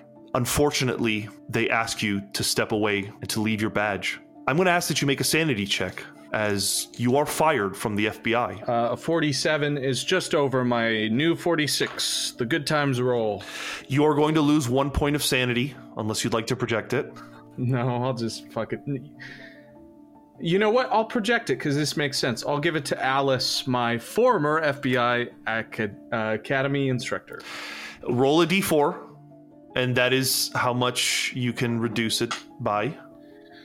3. There's another problem. Oh. I need you to make a charisma times 5 roll for each bond, including Delta Green. On a success, you lose nothing. On a failure, you're going to lose a d4 from each of those bonds. Oh, shit. When you reach Alice, you're going to be at a -20 because they are a colleague of yours. So read them out to me one at a time. Okay, this is Miranda, my partner's wife. Your girlfriend. Yeah. Don't forget that. Forgot about that. A 53 is a success. Okay, you lose nothing. Alice Sawyer, my old academy instructor. You will be at a -20 for this. That is a failure with a 95. Okay, roll a d4. 2 more. She's at an 8. My incarcerated brother, Alvin. That is a 79, also fail. That's 4 full points. He's down to an 8. Warp? Me and Warp are fine. 73 under 75. Tight. All right. Me and Tuck. Me and Tuck are fine at a 13. Hyde. Me and Hyde are fine at a 62. Oh no. Sam. Me and Sam are fine at an 18. Let it be Boomer. Let it be Boomer. Oh no. You're right. I forgot about Boomer. No, not that. No, please don't do that. 21. We're okay.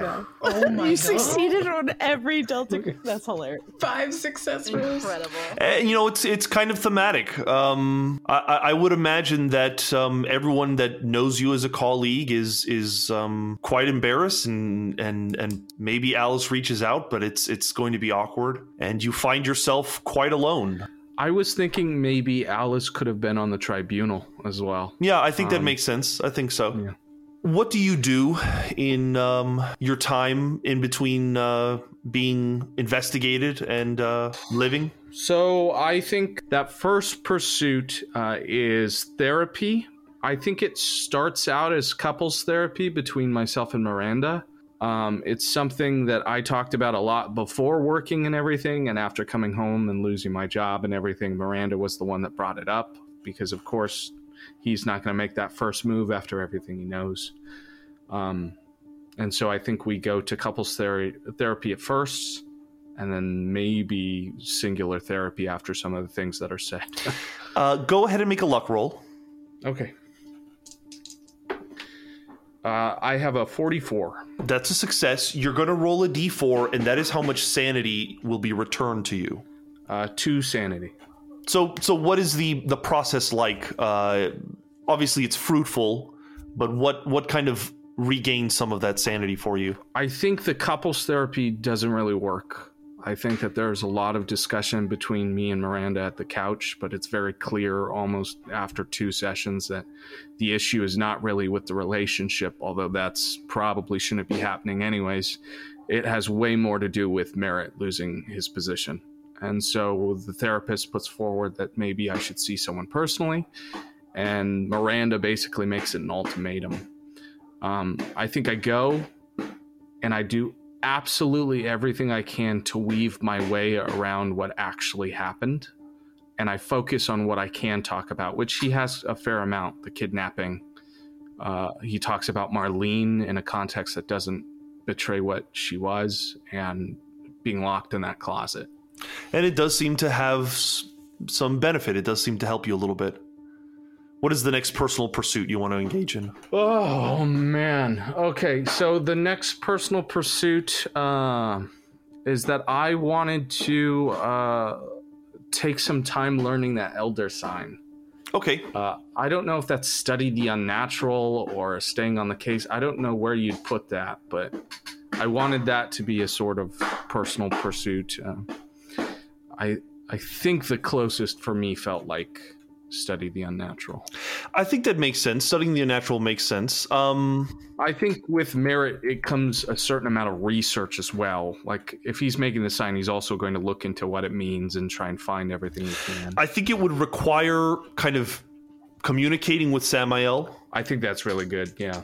Having a discourse. You both live in New York, so that's possible. I'm going to say that whatever the D4 roll is, you can add it to your unnatural skill, and we will say that you learn how to perform the elder sign. However, that does come with some sanity loss. It's a D4 of sanity. All right, so you'll roll a D4, and that is how much you'll add to your unnatural. You're going to learn the elder sign, and then roll another D4, and that is how much you're going to subtract from your sanity. Okay, so 1 D4 for the bond, 1 for the unnatural, 1 for the sanity. Yes, but the unnatural should be the exact same as the bond. Yes. Okay, cool. Got you. So only 2 rolls. Okay. I get 1 in the unnatural and 1 away from the bond. So I will take 1 off of Miranda and 1 into unnatural. And then for the elder sign, I lose another 1 point of sanity. Agent Merritt, you are contacted by Mallory, and she wants to meet with you. Okay. Yeah, I'm totally gonna meet up with her. You meet up somewhere nearby in New York. When you meet her, she is no longer wearing a wig. She has very short 1 or 2 inch hair. It's mostly brown, but a lot of gray. And she kind of puts her hands up in surprise, like, yeah, new haircut. You look great, case handler. I think it suits you. I like when people show their gray. I think it suits them better. You're a gentleman, Merritt. I appreciate it. Well, I have to be something. First of all, sorry to hear that you got fired. It's understandable. It's part of the job, I'm told. The good news is you're not in jail, and you still have a job with us. I guess that makes me a company man, then. We all eventually become one, Merritt. Right. And the sooner we all realize it, the better off we'll be. Does this mean that we're going back to work? We'll get to that. I wanted to get to the first thing. At the start of the whole thing in Lansing, you stormed out of the office while I was trying to get some information on the phone. You were upset about something. What happened? There's so much that's happened from this moment. From then till now, I can't even explain the lifetimes I've been through. But, okay, if we're going to have this discussion, I need to know that I can trust you. Merritt, of course you can trust me. Perennial is important to me, not in the project, in the profession. I was chosen to protect these people. I understand that the cases come first, and I understand that the information we bring back is ultimately the product, but first and foremost, you hired me for them, and I need to know that you feel the same way. Gotta be honest with you, Merritt. when I assigned you the role of Mole of Perennial, it wasn't because I wanted to be bartering information with you, but I understand what you're saying. And yes, Merritt, you can trust me. I got the sense that there was something amiss, that there was something amongst the group that I needed to know about. There is. There is. And what is it?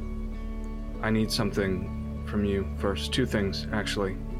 This is a big ask, because what I'm going to give to you is even bigger. All right, Merritt, I'll start. What do you want to know?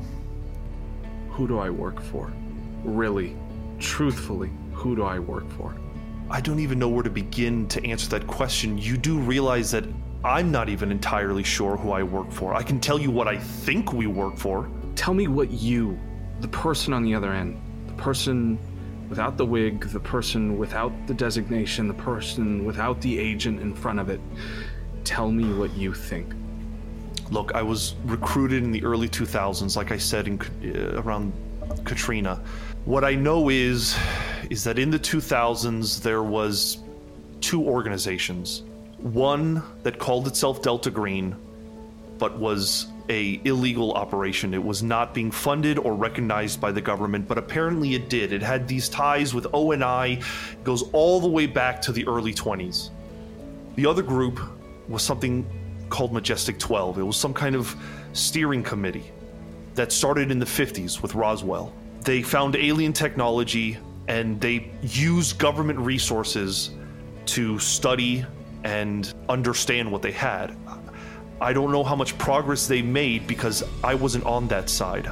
And then in 2002, there was some kind of war between them, and I think Majestic lost because the person that was leading it from our side, they got rid of the steering committee. They got rid of all of the heads of Majestic.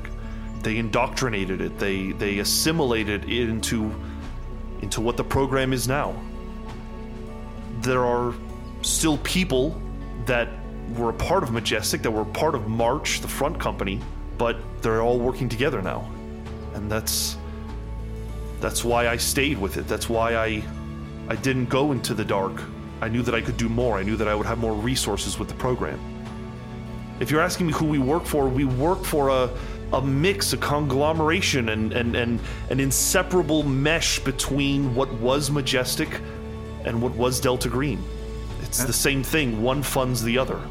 And this other group, they're what, pretenders? They're former agents, most of them. Usually the old guys who just refused to come in from the cold. I don't know, maybe they didn't like the bureaucracy. For whatever reason, they chose to not come back. Maybe they didn't like our ties to March. Either way, I think they're fools. But they still operate. We know that. Why are you asking this? Is that something that was brought up in the meeting? There's one more thing, and then I'll tell you. Oaks has been giving me jobs. I think you knew that, yes? No. Really? What sort of jobs? I've been hunting. I've been killing. I need to know something about the job that she sent me on. This is my first time hearing about it. What are you trying to find out? She sent me to kill a kid. And she told me that they were something else, but she wouldn't say what. And when I asked, you know her, I need to know what I did. Merritt, I'm so sorry. I've never heard of this. Did it have a name? Did it have a designation of an operation? Operation Somersault? I've never heard of it, but I can look into it for you. Oh my God, I had no idea, Merritt. I would have tried to stop it if I knew. Those are the things that this program are capable of, and I'm learning that quickly, and every single time that I learn this, I understand that I'm just embedding myself deeper in something that is going to turn and shoot me the second I turn to run. I know this is probably a bad time to bring this up, but you mentioned about Perennial. I've been reassigned. The agents of Perennial, they're going to have their cooldown period, and then I have a theory that they're just going to disperse you amongst other working groups. Perennial's over. Maybe if we hadn't bungled this thing with Marlene so much, I don't know. Oh, don't give me that. What? Bungled? You were there, Mallory. You were there. That was bungled to you? That's what this place does. You can say all you like about what went down there, but we finished it, and you can call me a mole, but it better be for you and not for them, because I'm getting tired of this. I'm so tired of them telling me that I fucked up when all I did was try to do the right thing. So don't stand across that table and tell me that it was our fault. They did everything they could, and we still lost. We won, and we still lost. That's the only reason I'm having this meeting with you, because I think that you know that, and you were there, and you understand the same that we do. So call me a mole, but I'm your mole. I'm not theirs. I'm done with it. You can say what you want, Merritt, but you're not done with it. You're never done with it. I was going to offer you, if you were interested, a position in whatever working group I take over, but I get the feeling you won't be interested. Mallory, why did you say no? They came to you. They spoke with you. You saw what happened to Constance, to your friend, to your partner, to someone you worked with. So you're Perennial, you're Tuck, you're anybody, you're Sam. How did you say no after what they did to you? I don't blame myself, I don't blame you, it just didn't work out. Mallory, we're done. She walks away from you. While you are contemplating what you're going to do next, you get a phone call from Oaks. As if it couldn't get worse. Alone. It's another job, this time in Oklahoma. Do you take it? I want to talk first. What do you want to talk about? You owe me. This is part of the job, kid. I mean, what do I owe you? You people have taken everything from me. You took my job. You took everything. I did that job just before Marlene, just before everything. And what have I got from it besides radio silence? And now you call me up and you want me to work again? Where were you during the tribunal? I mean, what do you want us to do? You're hot. We have to wait until you know, whatever is happening with you is resolved. Which sounds like it's good. I mean, you're not in jail. You're just fired. Absolutely. I'm just fired. And now you call me up and it's not at all about who I am. It's about what I can do for you. Hey, let's not beat around the bush here, kid. This was never a friendship. You're doing a job that we have to do. I want my favor. I earned it. You said you'd look out for me. What's your favor? We learned about a company a while back, during the Bowman case, in the cabin. We ended up looking into it. Ansel Incorporated, what do you know about it? Sounds familiar. It sounds like it's one of the, smaller companies that we sell shit out of through March. Well, they have something, and I think they know how to use it. And what is it? It's a skin grafting gun. It's some sort of medical anomaly that they created. It hasn't passed any sort of stages or anything like that, but knowing you people, that's just a lie you tell to people to get them to understand. Nothing that you and I would get at any level, but if they can do something, I want them to do something. Oh, I know what you're talking about. Yeah. I want you to look at offering it to Tuck. I suppose I could ask to put her on the clinical trials. I think they're scheduled in a few weeks. Good. Let's do that then. If I do this for you, you help me?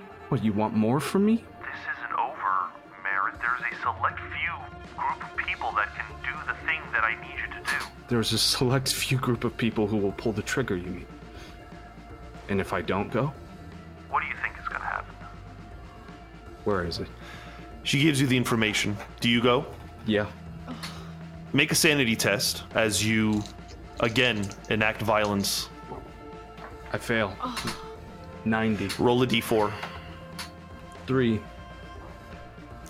Tuck, you are going to rehabilitation one day and you go to the doctor, you check up, see how you're doing. And the doctor mentions that he was made aware of a clinical trial that is occurring that requires a small surgery, in your case at least, but there is some experimental medicine, a kind of skin grafting process that could potentially heal your lung and restore it. Maybe not 100%, but the findings are quite impressive. And The doctor says unless you don't want to participate, it's something that might really have good benefits. Do you know who's making, like, I mean, yes, obviously, yes, but who's behind, what company is making this? I've never heard of anything like this. This is amazing. He doesn't know himself, but one day when you're home after the discussion and you're thinking about it, and certainly Ruhi's excited about it, you are informed that there is a company called Ansel Incorporated. Did we in-game come to the like realization that March and Ansel like are funnels of each other? I think very much so, yeah. Immediately you recognize the name. You even recognize you had the discussion regarding the skin grafting technology. Then I'd probably call Hyde. Pip. And what do you say to Hyde? Hello? Hi. How are you doing? Well, I got shot in the chest. How do you think I'm doing? I guess. Better than you'd expect, actually. Actually, I called... How are you doing? You know what? Let's find out how Hyde is doing. Oh, Hyde... no! Hyde, that was brilliant, Surge. You experience somewhat of a similar situation to Orson. The army is not pleased to hear that one of your weapons was found with a radical. I need you to make a charisma ×5 roll. Oh, that's my worst skill. Dumpster. Bye, Hyde. Let's go, Hyde. Come on, baby. No dishonorable discharge. That's a fail with an 83. Okay, I will ask you. You can either make a persuade or bureaucracy roll to see if you can get suspended as opposed to fired. I have more chances with bureaucracy. All right. That doesn't say much. Oh shit! No, I succeed with a 23 out of 30. Hey. They'll suspend. Besides your gun, there's not too much else that is really linking you to this story. It is strange nonetheless that you were involved, and the army is upset, and they do suspend you without pay, but you are not fired. Go ahead and make a sanity test, though, for this suspension, as it's clearly going to have ramifications in your life. That is a fail with a 60. Okay, you're going to lose 1 sanity. With all of that in mind, you can continue the conversation with Tuck. I'm hanging in there, Tuck. That's good. I have a question. Or how do you trust Doc, right? I know this is kind of a point of contention with us, but I trust Doc to an extent because Doc was in charge of just the security that I had at the program. Do you trust the work Doc does? Part of me wants to believe that Doc does the best she can, given the circumstances of what we do, but it doesn't change what Doc is willing to do to get answers. They have a skin graft thing that the doctors think might help with my lung, and I asked who made it, and it's Ansel, and I'm really not sure how I feel about it, and I don't know how I can say no without explaining everything to my wife, and I don't know how I can say yes and live with myself morally. And I guess I just wanted some insight from your end. It kind of depends, Tuck. Do you think you're still valuable to the program? Right now? If you think you're still valuable, or if they're trying to make you more valuable, I would trust it. I don't know how much I can protect you guys right now, and that scares me. Then maybe you should pursue it if you think that's the way to make it possible. I don't think we can really protect ourselves from the program, no matter how hard you try. You don't think she'd insert a detonation chip if I went against what she wanted? Maybe, but did you really have a choice either way? Yeah. Thanks. I appreciate you talking to me about this. Do you need anything? I don't think you have anything that could help me at this point, Tuck. I mean, ear that knows what we deal with. If that's anything valuable. Just let me know how it goes. Okay, I will. So, Tuck, what do you decide to do? I take the trial. You go in for the trial. Oh, this feels bad. Okay. And you are always with the doctors and at a hospital. They explain the procedure. It's a small surgery where they will put and use this kind of grafting machinery. They put you under, and when you wake up back in the hospital, they explain that the surgery was a success. That against all odds, they can see that your lung is growing, that it is healing itself, a kind of miracle in medicine. I'm going to ask that you roll a d6. Come on, big six. Big six. Big six. Six. 2. Not even close. Okay. Your constitution score increases by 2. Every day that passes, you feel a little bit stronger and a little bit better. And even a couple of medicine magazines come and interview you, and it's really quite cutting edge. But there's always that part of you in the back of your head thinking, what's the cost? Got one more hit point. Was it worth it? We'll find out. Hyde, let's stick with you now. You've been suspended, but not fired. Your connection with your father has been reduced to 0. What happens when you come back home? I want to say that my dad found my letters that I write to Liam.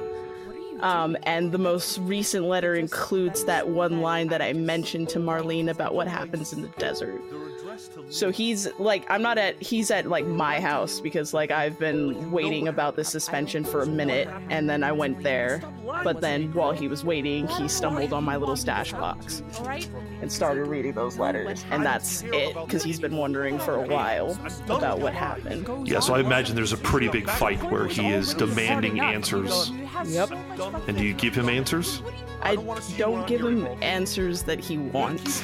And I think that he is furious with you and probably leaves, saying he doesn't want to see you. Shitty. It's pretty terrible. But the months pass, and you are not contacted by Coral Nomad or Thornbill or anyone at the program. What personal pursuits do you pursue? Fuck. Well, that's the thing. I did want to try to do jobs for the Coral Nomad and try to rebuild my rapport with that. I didn't know if that was a possibility. Well, do you contact anyone? Yeah, I would try to contact Thornbill after a couple of months of not hearing anything. Thornbill would answer, and Thornbill would explain that they would be willing to take you back in, but you can't work while you're suspended from the army. So take the time. When the suspension is over, you can come back. In the meantime, you should get some help. I heard about what happened. Yeah. Yeah, sure. Sure, Doc. I'll do that. Do you go to therapy, Agent Hyde? Yes, I will go to therapy. You recall Agent Mallory's extension of goodwill to help you to find a therapist. Do you reach out to Mallory? Yes, I will reach out to Mallory. Mallory does answer. She gets right to the point. When you bring up therapy, she gives you a name, a number, and you begin having sessions online with a therapist. This therapist explains to you that they were recommended to you by Agent Mallory because they're in on it. They understand that you participate in things that are not safe for the public to hear. They ask that you don't go into excruciating detail, but you be honest about the mission, and they start working with you. Because this is a therapist that is a part of the program, I'm not going to make you decide whether you liked them or not. You can tell them the truth or not. Either way, you will need to make a luck roll. That's 50 on the nose. So you are going to regain a D4 insanity. And we will say that this therapist gets right to the heart of it and starts dealing with this disorder you have. You don't cure it, but this therapist does help you manage this kind of losing yourself. Let's decide right now, what is kind of the thing that triggers this disorder the most? I feel like if someone is lying to me that puts us in danger, including the team, then that would definitely be one of the major stressors. So in the future, when you find yourself in a situation where you are potentially questioning the validity of those around you, I will ask you for a sanity check, and Seeks might come out to play again. That is one personal pursuit of yours. You do have one more. Sure, yeah. I mean, I just wanted to go back, try to get back into the program and their good graces by just doing mundane work for them, or something along that line. Yeah, I think that's actually something that can totally be done. I mean, we'll say that the suspension it lasts long enough that most of the home scene, you're just kind of at home, dealing with the fact that your father's not speaking to you anymore, but they do eventually call you back for some work. Mundane stuff, kind of just flying helicopters back and forth. This reduces a bond by 1 as you let other responsibilities lapse. So which bond drops? That would be Micah. The handler secretly rolls criminology or occult for your agent. I'm gonna roll a criminology. What is your criminology? A 10. A 10. It's only been a couple of weeks, you're back to work, but it is painfully obvious that everyone is avoiding you like the plague. When you fly, when possible, you fly alone. When you are in the hangar with the others, they are cordial, but they are short with you. You don't know if you're really making much progress into getting back into the good graces of others. The son of a bitch about it is that you really have nowhere else to go, and so you continue to work. However, you can roll a d6. A 4. Okay, you're going to -3. You will gain 1 sanity. So I would imagine the return to work is, bringing some bit of... Just a basic schedule in my life. Right. Warp. Yeah. You return home, and one day while you're working, you completely forgot about the fact that you sent an email out to somebody like weeks and months ago, and you get a response from Dr. Deep. I'm going to show you what the email says. If you could do me a favor and read aloud what Dr. Deep has emailed you back with. Okay. So it says the sigil you displayed is known in the English translation of the Unaussprechlichen Kulten, titled Nameless Cults, as the Adverterus glyph. Its purpose is unknown even to the author. It has been found in use outside of this text by 3 separate academic field researchers. It was cataloged by Nazi researchers in Tibet in 1939. They called it the Glyph der Hingabe, or the Glyph of Devotion. Their records and researches on the glyph have been lost. In 1981, a copy of it was found in the notes of a failed expedition to Phang Nga province in Thailand. The lead archaeologist, Dr. Elias... Ooh, these names, Serge. Yeah, I know, right? Yogren. Yogren. Okay, cool. Elias Yogren destroyed his notes and evidence before his disappearance, but his aide, Trina Alves, said that his hypothesis was that Averterus was a symbol used by an insular cult to keep outsiders away. The cult, which Yoren called the Children of the Worm, funded their operation by trafficking drugs like opium. It was photographed in a pre-Shahi dig site in Afghanistan in 2009. Most of the site has been picked over by tomb robbers, but the glyph was left untouched. The researcher, Dr. Caitlin Baum, found evidence of mass opium production. This email address will remain active for 8 more hours for clarification questions, but do not attempt to contact me here after that. I have reason to believe that there is a major espionage agency aware of these researchers and that they pose a significant threat to those of us who pursue such lore. Signed DD. So what do you do with this information, Warp? Fuck. She was gonna go to therapy. Not so much anymore. I think she's gonna spend one of her activities on like either staying on the case or studying the unnatural. She's gonna just shift all of her time to this. Okay, if you stay on the case, I'll say that on a success, you grow closer to the case. Maybe you even get in contact with the lead detective who was kind of pursuing the group of individuals who were on Galworthy Farms. If you study the unnatural, I'll give you a little more information about the Children of the Worm. Unnatural. Okay. Worm kids. Oh my god! Sorry. Warp, one of the words that made warp was worm. That's good. You're gonna roll a d4, and you will lose that much sanity, but you'll gain that much in the unnatural. Okay. I got a 3. You're going to gain that much in your unnatural skill. You're going to lose that much sanity. Okay. And then I need you to roll a d4, and that's how much you will lose from one of your bonds. That's fine. 3. The therapist. We're all jettisoning our therapists, except for Hyde. Yeah, things are pretty bad with your therapist anyway. I accused her of being undead, so... True. So, Warp, this is what happens. You have a name, the Children of the Worm. You have a book, Nameless Cults. You start looking these books up, you start looking these names up. Your information leads you to the Miskatonic University archives. There are resources online, but visiting the university is also an option.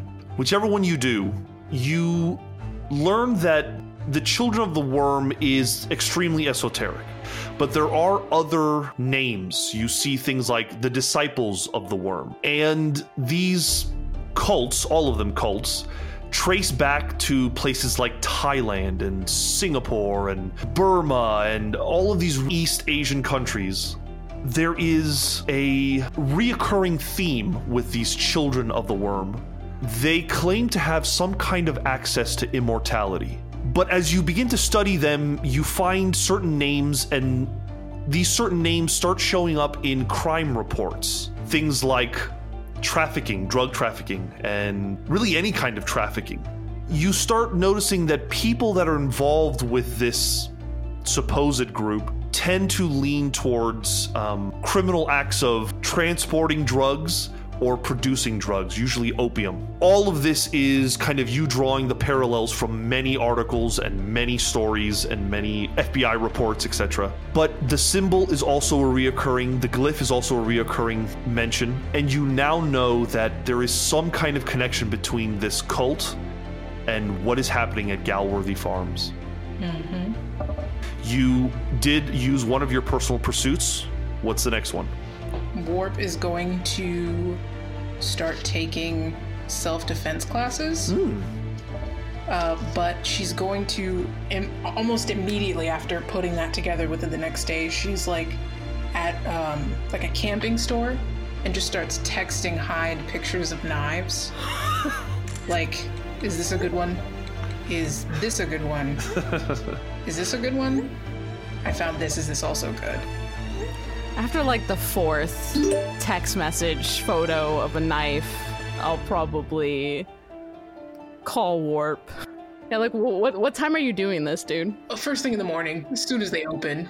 I'm curious to know which one. I know that there are people that work at the store that can help, but it's not just for fishing, you know? Like, I feel like you have that extra knowledge for what I need in this moment. Also, are you okay? Tired. It's like 5 in the morning here, Tuck. I mean, Warp. Fuck. There you go. I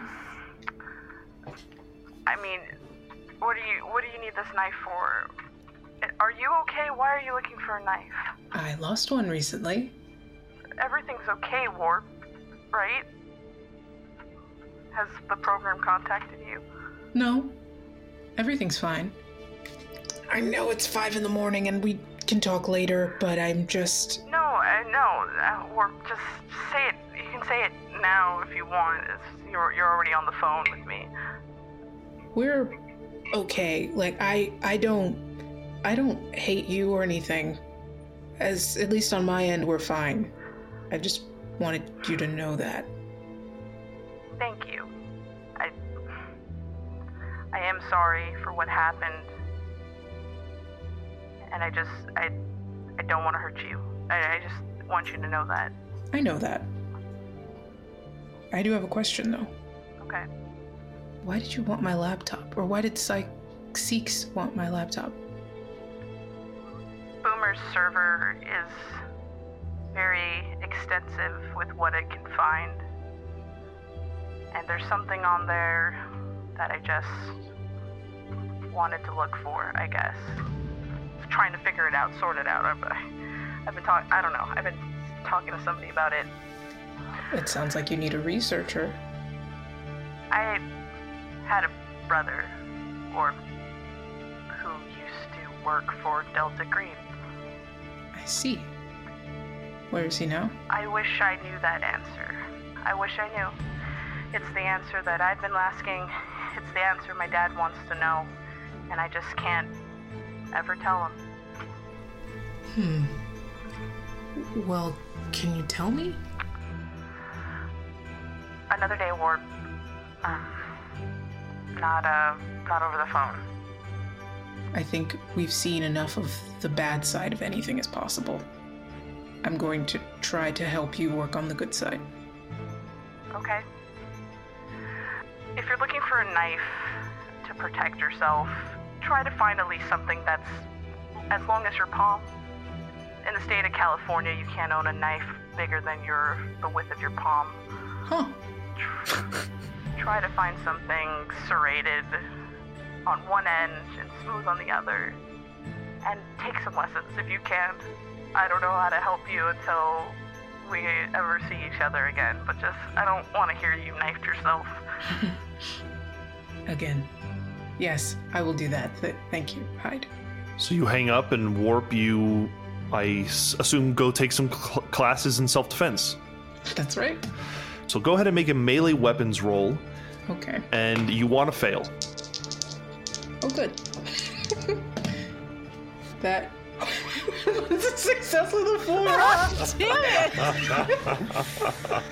it! Right in the old wound. You may add 1 point to your melee weapons skill.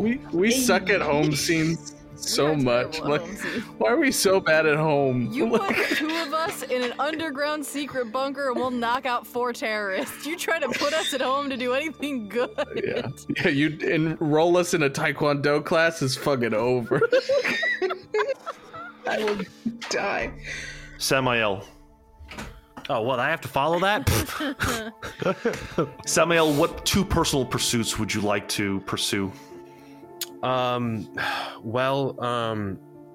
think first thing when Samael gets home, he spends all the time that he can at the church. I think his first priority is smoothing over his sudden disappearance after already being slapped on the wrist for having left in a hurry. Yeah. Did you lose any of your bond with your church? No, that is the one that remains untouched. They happened to not notice that you were gone for an extended week. And I think that makes sense because Samael isn't he's not like the main preacher. You know, he's not like he's not the point man. He's just he's a guy that just happens to work in the building. You did lose some bond with some other folks, though, did you? I did. My strip club bond, held probably for the best, went to 0. Okay, make a sanity check for me, as a bond has been reduced to 0. That is a fail with an 84. Okay, roll a d4. 4. All right, would you like to project that? Yes. Who are you going to project it onto? To my daughter. Does that bring her to 0? It will. First of all, let's just solve, what does it look like when the hive is lost to you? I've already been punched in the face in my workplace. I think that it's those were the only non-work friends that Samael had, and I think being cut off from it not only was it one of the only friends he had outside of work. It was the only thing. It was the only release that he had aside from keeping himself locked in his office, working 24/7. So I think it's just he doesn't talk to anybody for probably weeks. It's probably just him. He goes to his office for a while and he writes or does whatever it is he needs to do. Maybe does some confessions. But I think that it's just a gradual descent into loneliness and increasing depression, which is then compensated for with alcohol and drug use. Now make a sanity test for the loss of your bond with your daughter. Fail with a 74. Whew. Roll a d4. You're going to lose that much sanity. 2. You can choose to project it if you like. I will eat it. What does it look like when you lose your connection with your daughter? I guess it's kind of the same thing because he didn't have, it's not like he could speak to her with any regularity. It was kind of these unsanctioned guerrilla visits that he was doing. But I think that as sad and as inappropriate as it was, I think he got a lot of comfort just from seeing her from a distance. And I think that probably the adoption agency likely took some sort of action to compel him legally from staying away. That's what I'm thinking of, is you probably get a letter in the mail saying if you ever come within, a couple 100 feet, you will be prosecuted. So that's a nail in the coffin for sure. Around the same time that you're doing this, Mallory contacts you. Great. And she mentions Halo, and she says, "Are you thinking of pursuing this? Do I have a choice?" You can choose not to, but Halo is a vector that I'm going to have to bring to the attention of the higher-ups. We're going to have to look into it at some point. I'll do it. I can't say I'm not curious myself. Get close and just see what you can find out, and get back to me. Samael, how do you approach contacting and forming a relationship with Dr. Hooks? I believe she gave me her number. Yeah, I'll just I'll give her a call. Or I won't call her for right away. I'll just send her a text and say, "Hey, I understand that things are challenging right now, but I could use some company. Would I be able to take you up on that offer?" They respond politely with yes, they'd enjoy catching up and seeing how you're doing. You probably meet in some kind of safe setting, whether it be the park or something open. Probably, yeah. There's a little, like, right down the street from my apartment, right next to the pier. There's a public park that I imagine would be safe. You meet with Dr. Hooks, and they are an eccentric but friendly person. Eccentric in the way that any intelligent person who does the things and works in the places that you all work in. She says, "We're getting closer to synthesizing whatever this reverb is, but we do still have samples. I'd love to do some tests with you and kind of get to better understand what you're capable of." I mean, yeah. Yeah. The first step is to meet and to discuss what you've been experiencing, to kind of catalog everything as much as possible. She offers to meet at her place, or you could meet at your place. I want to know what her place looks like.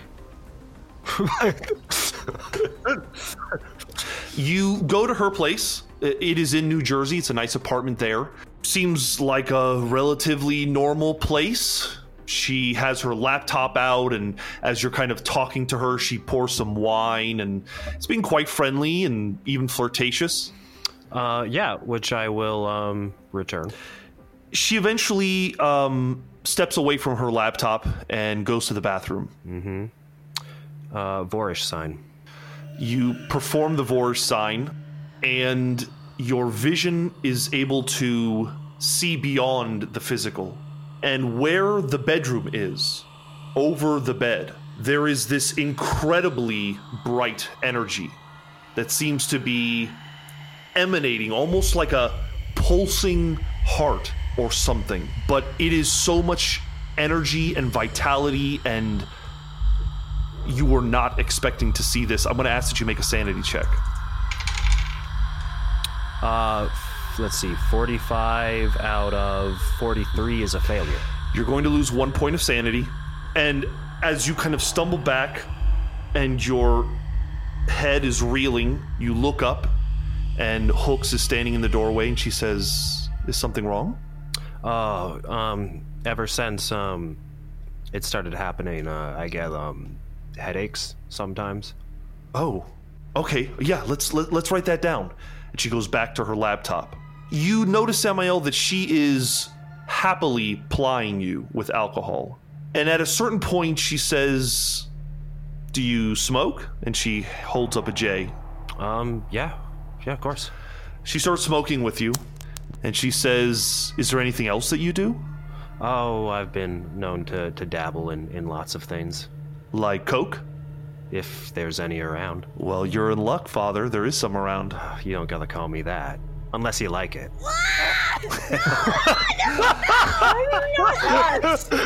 No, that's not what I want to hear. You know, I want you to say it even worse. Dr. Hooks gets sufficiently drunk and high, and you can tell that she's waiting for you to make a move. I do that. out of mind you, out of professional curiosity. Yeah. She takes you to the bedroom and she lies you down on the bed. Oh, we should stop. Under the thing that I saw.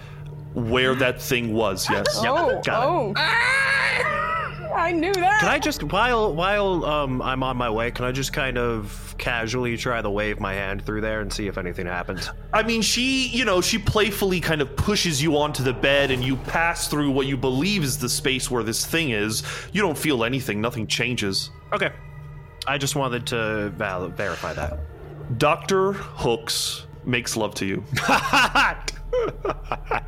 And there is a point where she is riding on top of you, and I'm going to ask you to make a power times 5 roll. Mm-hmm. Okay.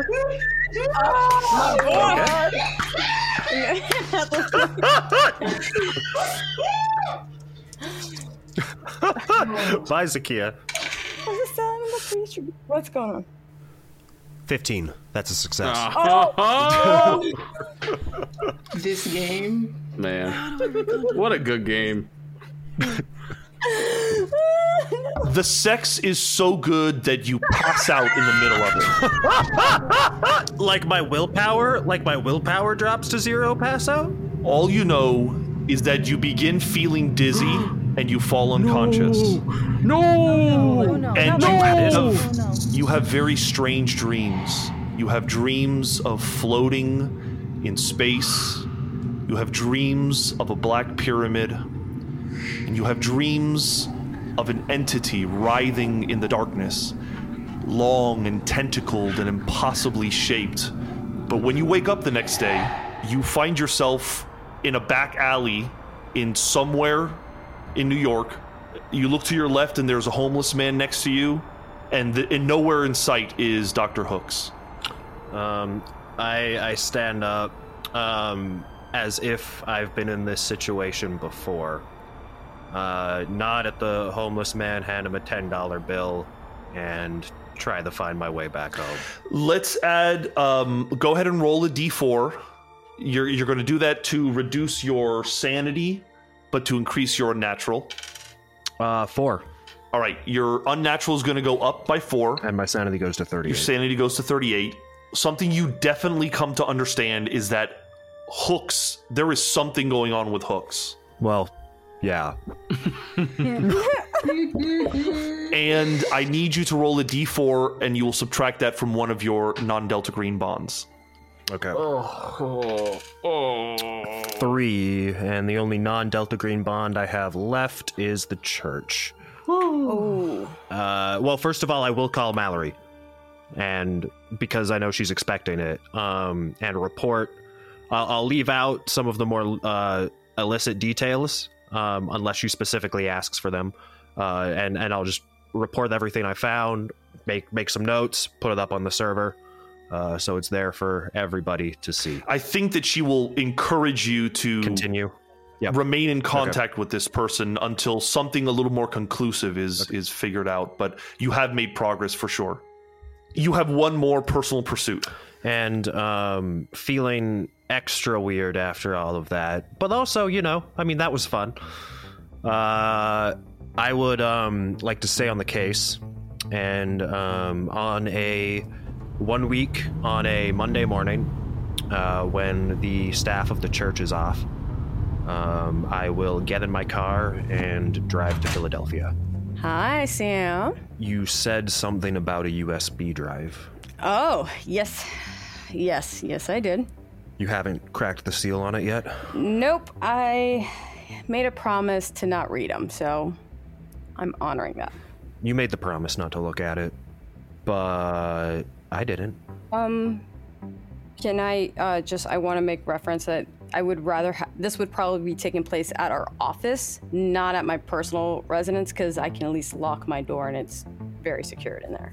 So, Samael, you meet up with Boomer, and which of the two messages are you going to read? The one from Pleasant or the one from Charlie? I'll look at the Mr. Pleasant message first. So, Samael, you open the file. Boomer does need to take a minute to decrypt it, as it is a kind of an unreadable file. But you eventually get a very basic text file, and I'm going to share it with you now. If you could do us a favor and read what that message says. Alphonse, I'm sure you know by now that your outlaws tried to steal the honeypot and woke up the hive. The only way to avoid a scorched earth policy is if you give me a name. He used the honey on Tanya. I'm sorry. Her source was smart enough to remain anonymous, but he's coming for you. He suspects someone from our side, but nothing less than a name will satisfy him. I'd recommend leaving the country, but I know you better than that. Pleasant. Boomer, does that make any sense to you at all? Wait, was there two? There was the response, right? Yeah. Okay, well, let's look at that. Yeah, good. Why don't you pull that up? Go ahead and read it when you're ready. Pleasant. Tell Majestic that Acel unconditionally surrenders. The outlaws who attacked the facility do not represent the intentions of Delta Green. If he insists on retaliating, guide him to me. I've instructed my cells to continue operating. The greater mission stops for no one, regardless of war. If I've been bagged, tell Agent Bernard. He'll know what to do. Remind the director that he needs us, that his bloated bureaucracy can't catch everything. Remind him I know what it's like at the top. The loneliness and isolation, it'll drive you mad. He needs allies to survive. You promised me at the start of all of this that you'd maintain a balance. Whatever it takes, I'll ask that you do it. Thanks for all that you've given, and all you are about to give. Signed, Alphonse. Boomer, that's not good news. That's not good news for you, buddy. Does this other group that you were talking about, do they even exist anymore? Agent Boomer, it just comes to you. You remember seeing a story on the news that in Delaware there was a fatal shooting. 3 federal agents were found dead. Their bodies were found in a storage container that seemed to have been cleared out. The media and local law enforcement described it as a drug deal gone bad, but you remember it reminded you of a green box, the whole storage container factor. Samael, now that she jogs your memory about this, you recall Dr. Hooks mentioning somewhat in passing that a March facility had been attacked. There was an explosion and some materials were destroyed. It doesn't take long for you both to realize the connection. There's something happening, some kind of back and forth.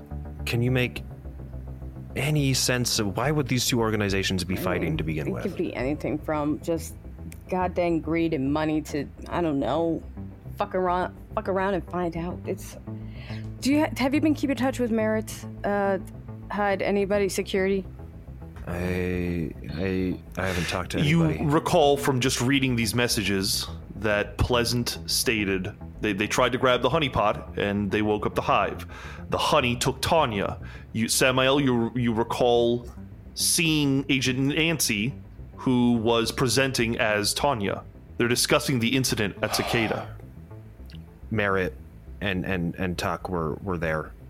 Merritt and Tuck are the Hornets in the hive. Yeah. We gotta let them know. To let watch who their know? ass even more. It's why. For all we know, Tuck and Merritt are. I'm not going to tell you what the right side of this is, but for all we know, Merritt and Tuck are on the wrong side of it. You and I. This is not our. We're not espionage people. Like. What the hell are we gonna do? Like I'm stumping right now. I'm kind of panicking. I'm stumping. I understand. This is outside of our wheelhouse. You know, I talked to Mallory the other day. Oh, she came back. How was vacation? Do you remember Hooks? Yes. I talked to her. Really? Okay. I did a little more than talk. I mean, I can't pass judgment on you, but I have an opinion. Damn. Okay, go ahead. She's not right, Boomer. My point is, I don't like this March Technology shit.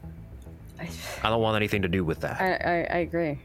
Because it's like, I don't even want to think what they wanted to capture her for. So the fact that was even considered is, so I'm asking you, what are you and I gonna do about that? I think we have to definitely watch each other's back a little bit. I don't know, like, do we keep alert and anything weird we'd let each other know secretly? God, I think that's all we can do for right now. Prepare to go back just in case if either one of us have to go, like, really last minute. You think I don't have that shit on standby all the time now? Freaking out. Yeah.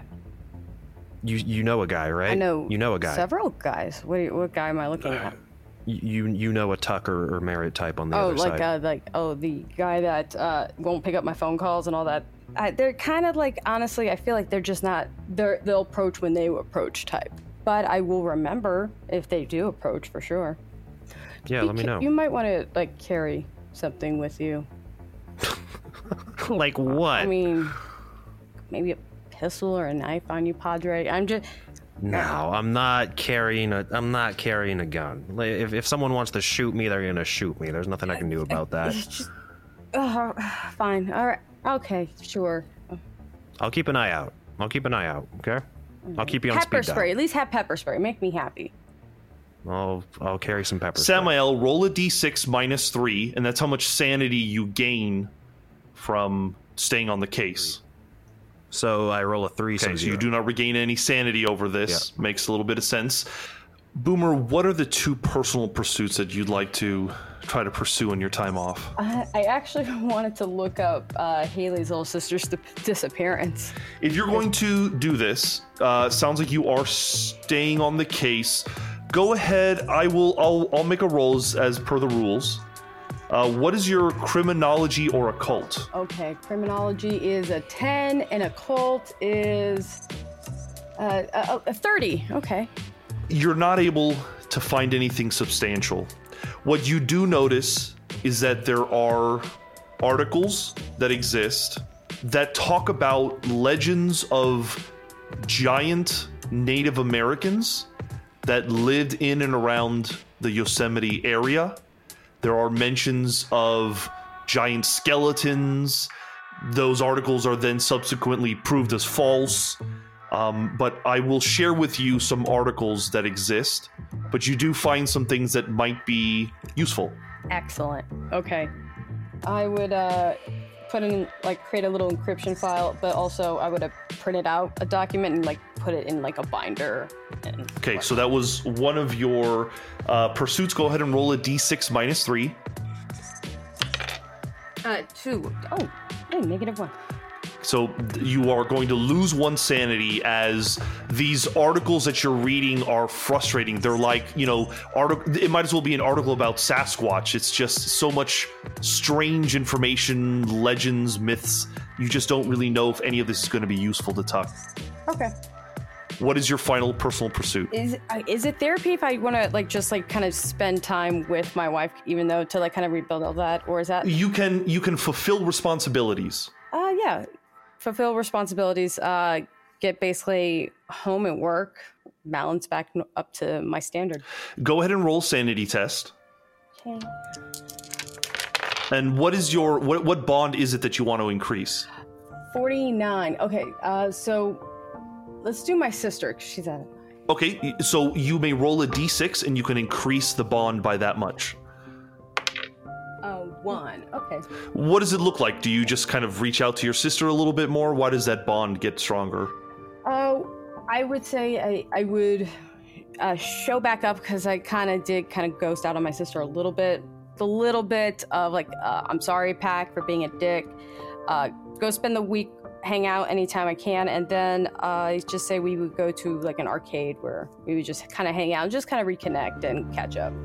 Boomer, you are in your office one day, and Dr. Thornbill, along with 2 people in suits you've never seen before, come into your main office and want to speak to you. Oh. Come in. I'll get them in. Waters, whatnot. They say no to the waters, but Thornbill gets right down to brass tacks. They've been using your encryption, your algorithm, and it works. It works better than they thought it could. And they want to offer you a $3.5 million contract to allow them to distribute this algorithm through March Technologies in the coming quarter, in the coming financial quarter, making you personally, professionally involved with the program. But it would be done through March, a legitimate company, and it would make you an overnight success. Oh, God, Boomer. Do you take the offer? Well, that is, I gotta say, that's a fantastic thing. But you gotta remember, I am 1/2. I have my lovely partner in the next office that we just have to discuss and make sure, and obviously, of course, have lawyers go back and forth. It may take a minute, but I am definitely eager to see said agreement. They have a contract ready. They put it on the table and they say, please review it. And we think it'll be a great move for you. Oh, it's definitely some kind of move for sure. Thank you. Agent Tuck, it's been about 3 months of hard work and miracles. You're feeling better. Every day you feel a little bit better. And then one day it's a Saturday, you are lounging or doing something with Rue, and your personal cell phone rings. Do I know who it is? Is it a member? You can see that it's your father. Oh. Yeah, I'll answer. Oh. Hi, Dad. You can tell it's your father, but he sounds like he's out of breath. Dad? He's struggling to get the words out, and eventually he mutters, Haley, I just got off the phone with the National Park Service. A ranger in Yosemite says they found her. They found Mia. What do you like? What do you mean they found her? They found her body, or? No, they found her alive. They said she's alive. She's alive? But they said she's a child. They described her as 6 years old. No.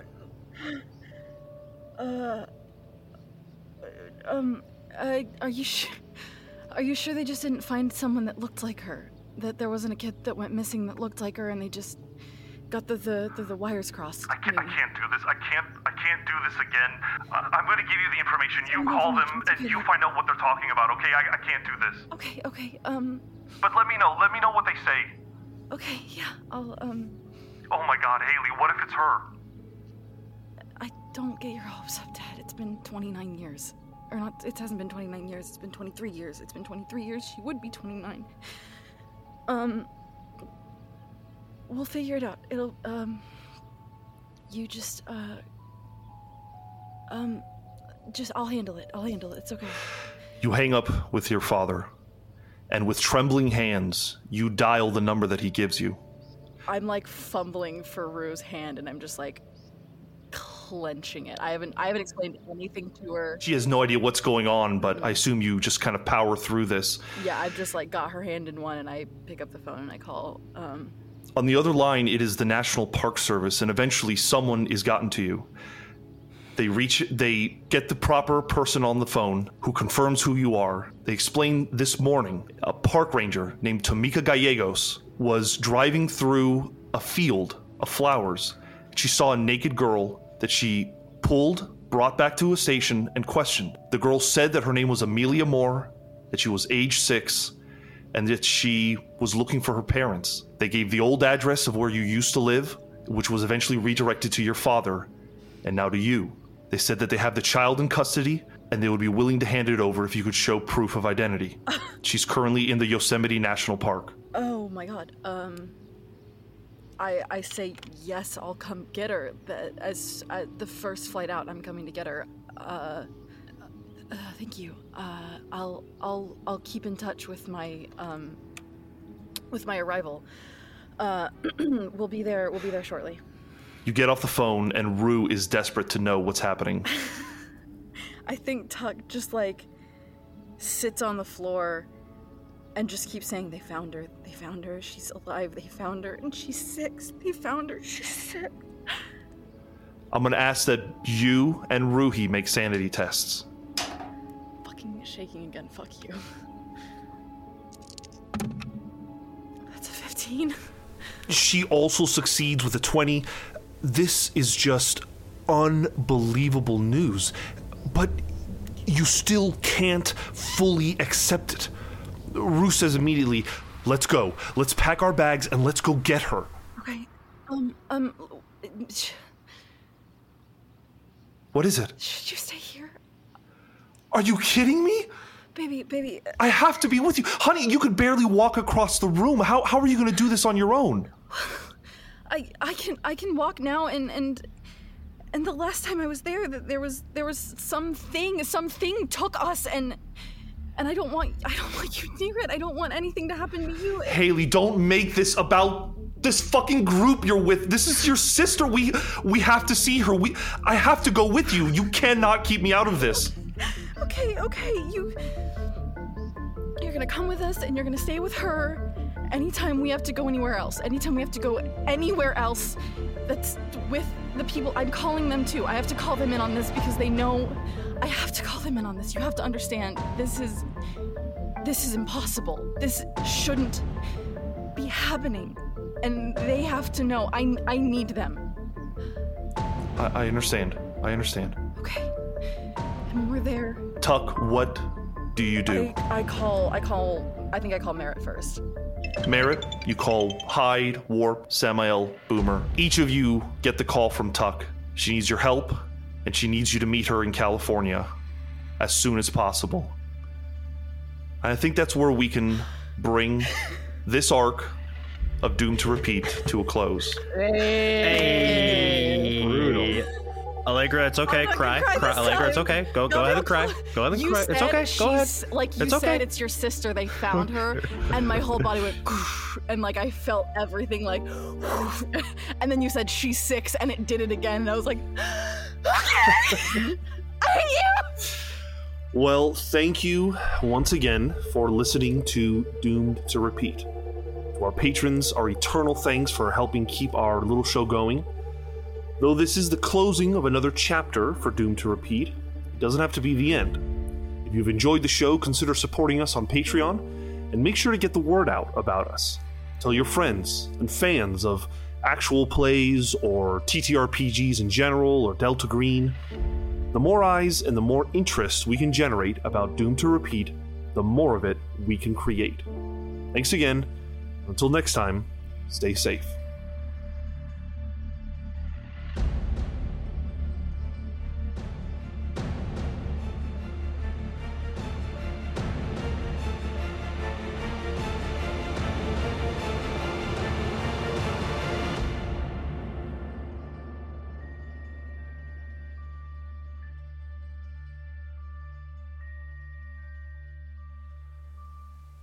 It's June 7th, the Sunday after the events that transpired in Lansing, Michigan. In a nondescript office building in Reston, Virginia, 5 individuals meet in a boardroom. One of them is the director of the program. He sits at the head of the table and listens quietly as his team conducts their business. The director of operations, a slumping, overweight man in an ill-fitting conservative gray suit, speaks up first. Mallory called me last night. Lansing is secure. Well, secure enough. One of the agents is on death's door, shot in the chest. Mallory warned another 2 might get into some legal trouble over their weapons, but it's done. They did fail to handle that leaked footage, though. The deputy director of security, a wiry scarecrow of a man with thinning gray hair, chimes in. I've already got a disinformation team handling it. Operations continues. Still, this kind of exposure is dangerous. I've said it before, we need to have agents better prepared for these modern operas. The director of intelligence, a fit man in his late 60s, dressed like an admiral, interrupts. They did what they could. I mean, what did we expect? They were a research team who were tasked with cleaning up an unexpected mess. We shouldn't be surprised it didn't go as planned. My real concern is that they haven't found the Fryce transcripts yet. That was one of the primary objectives. If most of them are still operational, I say we keep them on the hunt. Operations adjusts his tie. A smaller team can handle that. Perennial showed promise, but the smaller cells are always more efficient. I'm going to split them up and just cut our losses. The director of intelligence changes the subject. I wanted to discuss the software one of them developed, Maxine Parker. We've put it through its paces, and I want to move to secure it. A small woman with short, coal-black hair sits at the opposite end of the table behind her laptop. She is of Filipina descent, and the others know her as the director of logistics. I've run the numbers, and I think there's room enough in the budget to make her a competitive offer, but someone else has to make contact. Have Taffam do it. He's not answering his phone. Says he's working on something important and shouldn't be disturbed. Fine, send Thornbill, but check up on him. I don't trust Taffam alone anymore. There's still the issue with Cicada and the Outlaws. Have we decided how to respond? No one answers this question. They all know the only person eligible has been sitting in silence. The director leans forward. We cut the head off the snake. Bring in any stragglers out from the cold, otherwise they get the same treatment. We know where to find him, but Alphonse isn't going out without a fight, especially if he's on home turf. Then we lure him out. This was a loose end I should have taken care of years ago. Silence in the boardroom. Then, operations says, anything else? Very well. Ladies and gentlemen, until next time. And the members of the DO clear out of the boardroom, leaving the director alone. That's when his cell phone buzzes from the pocket of his black fatigues. He pulls it out, and the cell phone reads Oaks. He answers without saying a word. On the other end, Oaks says, Hey, I need to meet with you. The asset has been talking. Said some things you might want to hear for yourself. When can we meet? The director sighs, runs his thumb along an old facial scar. Now's not a good time, but soon. He hangs up and exits the room.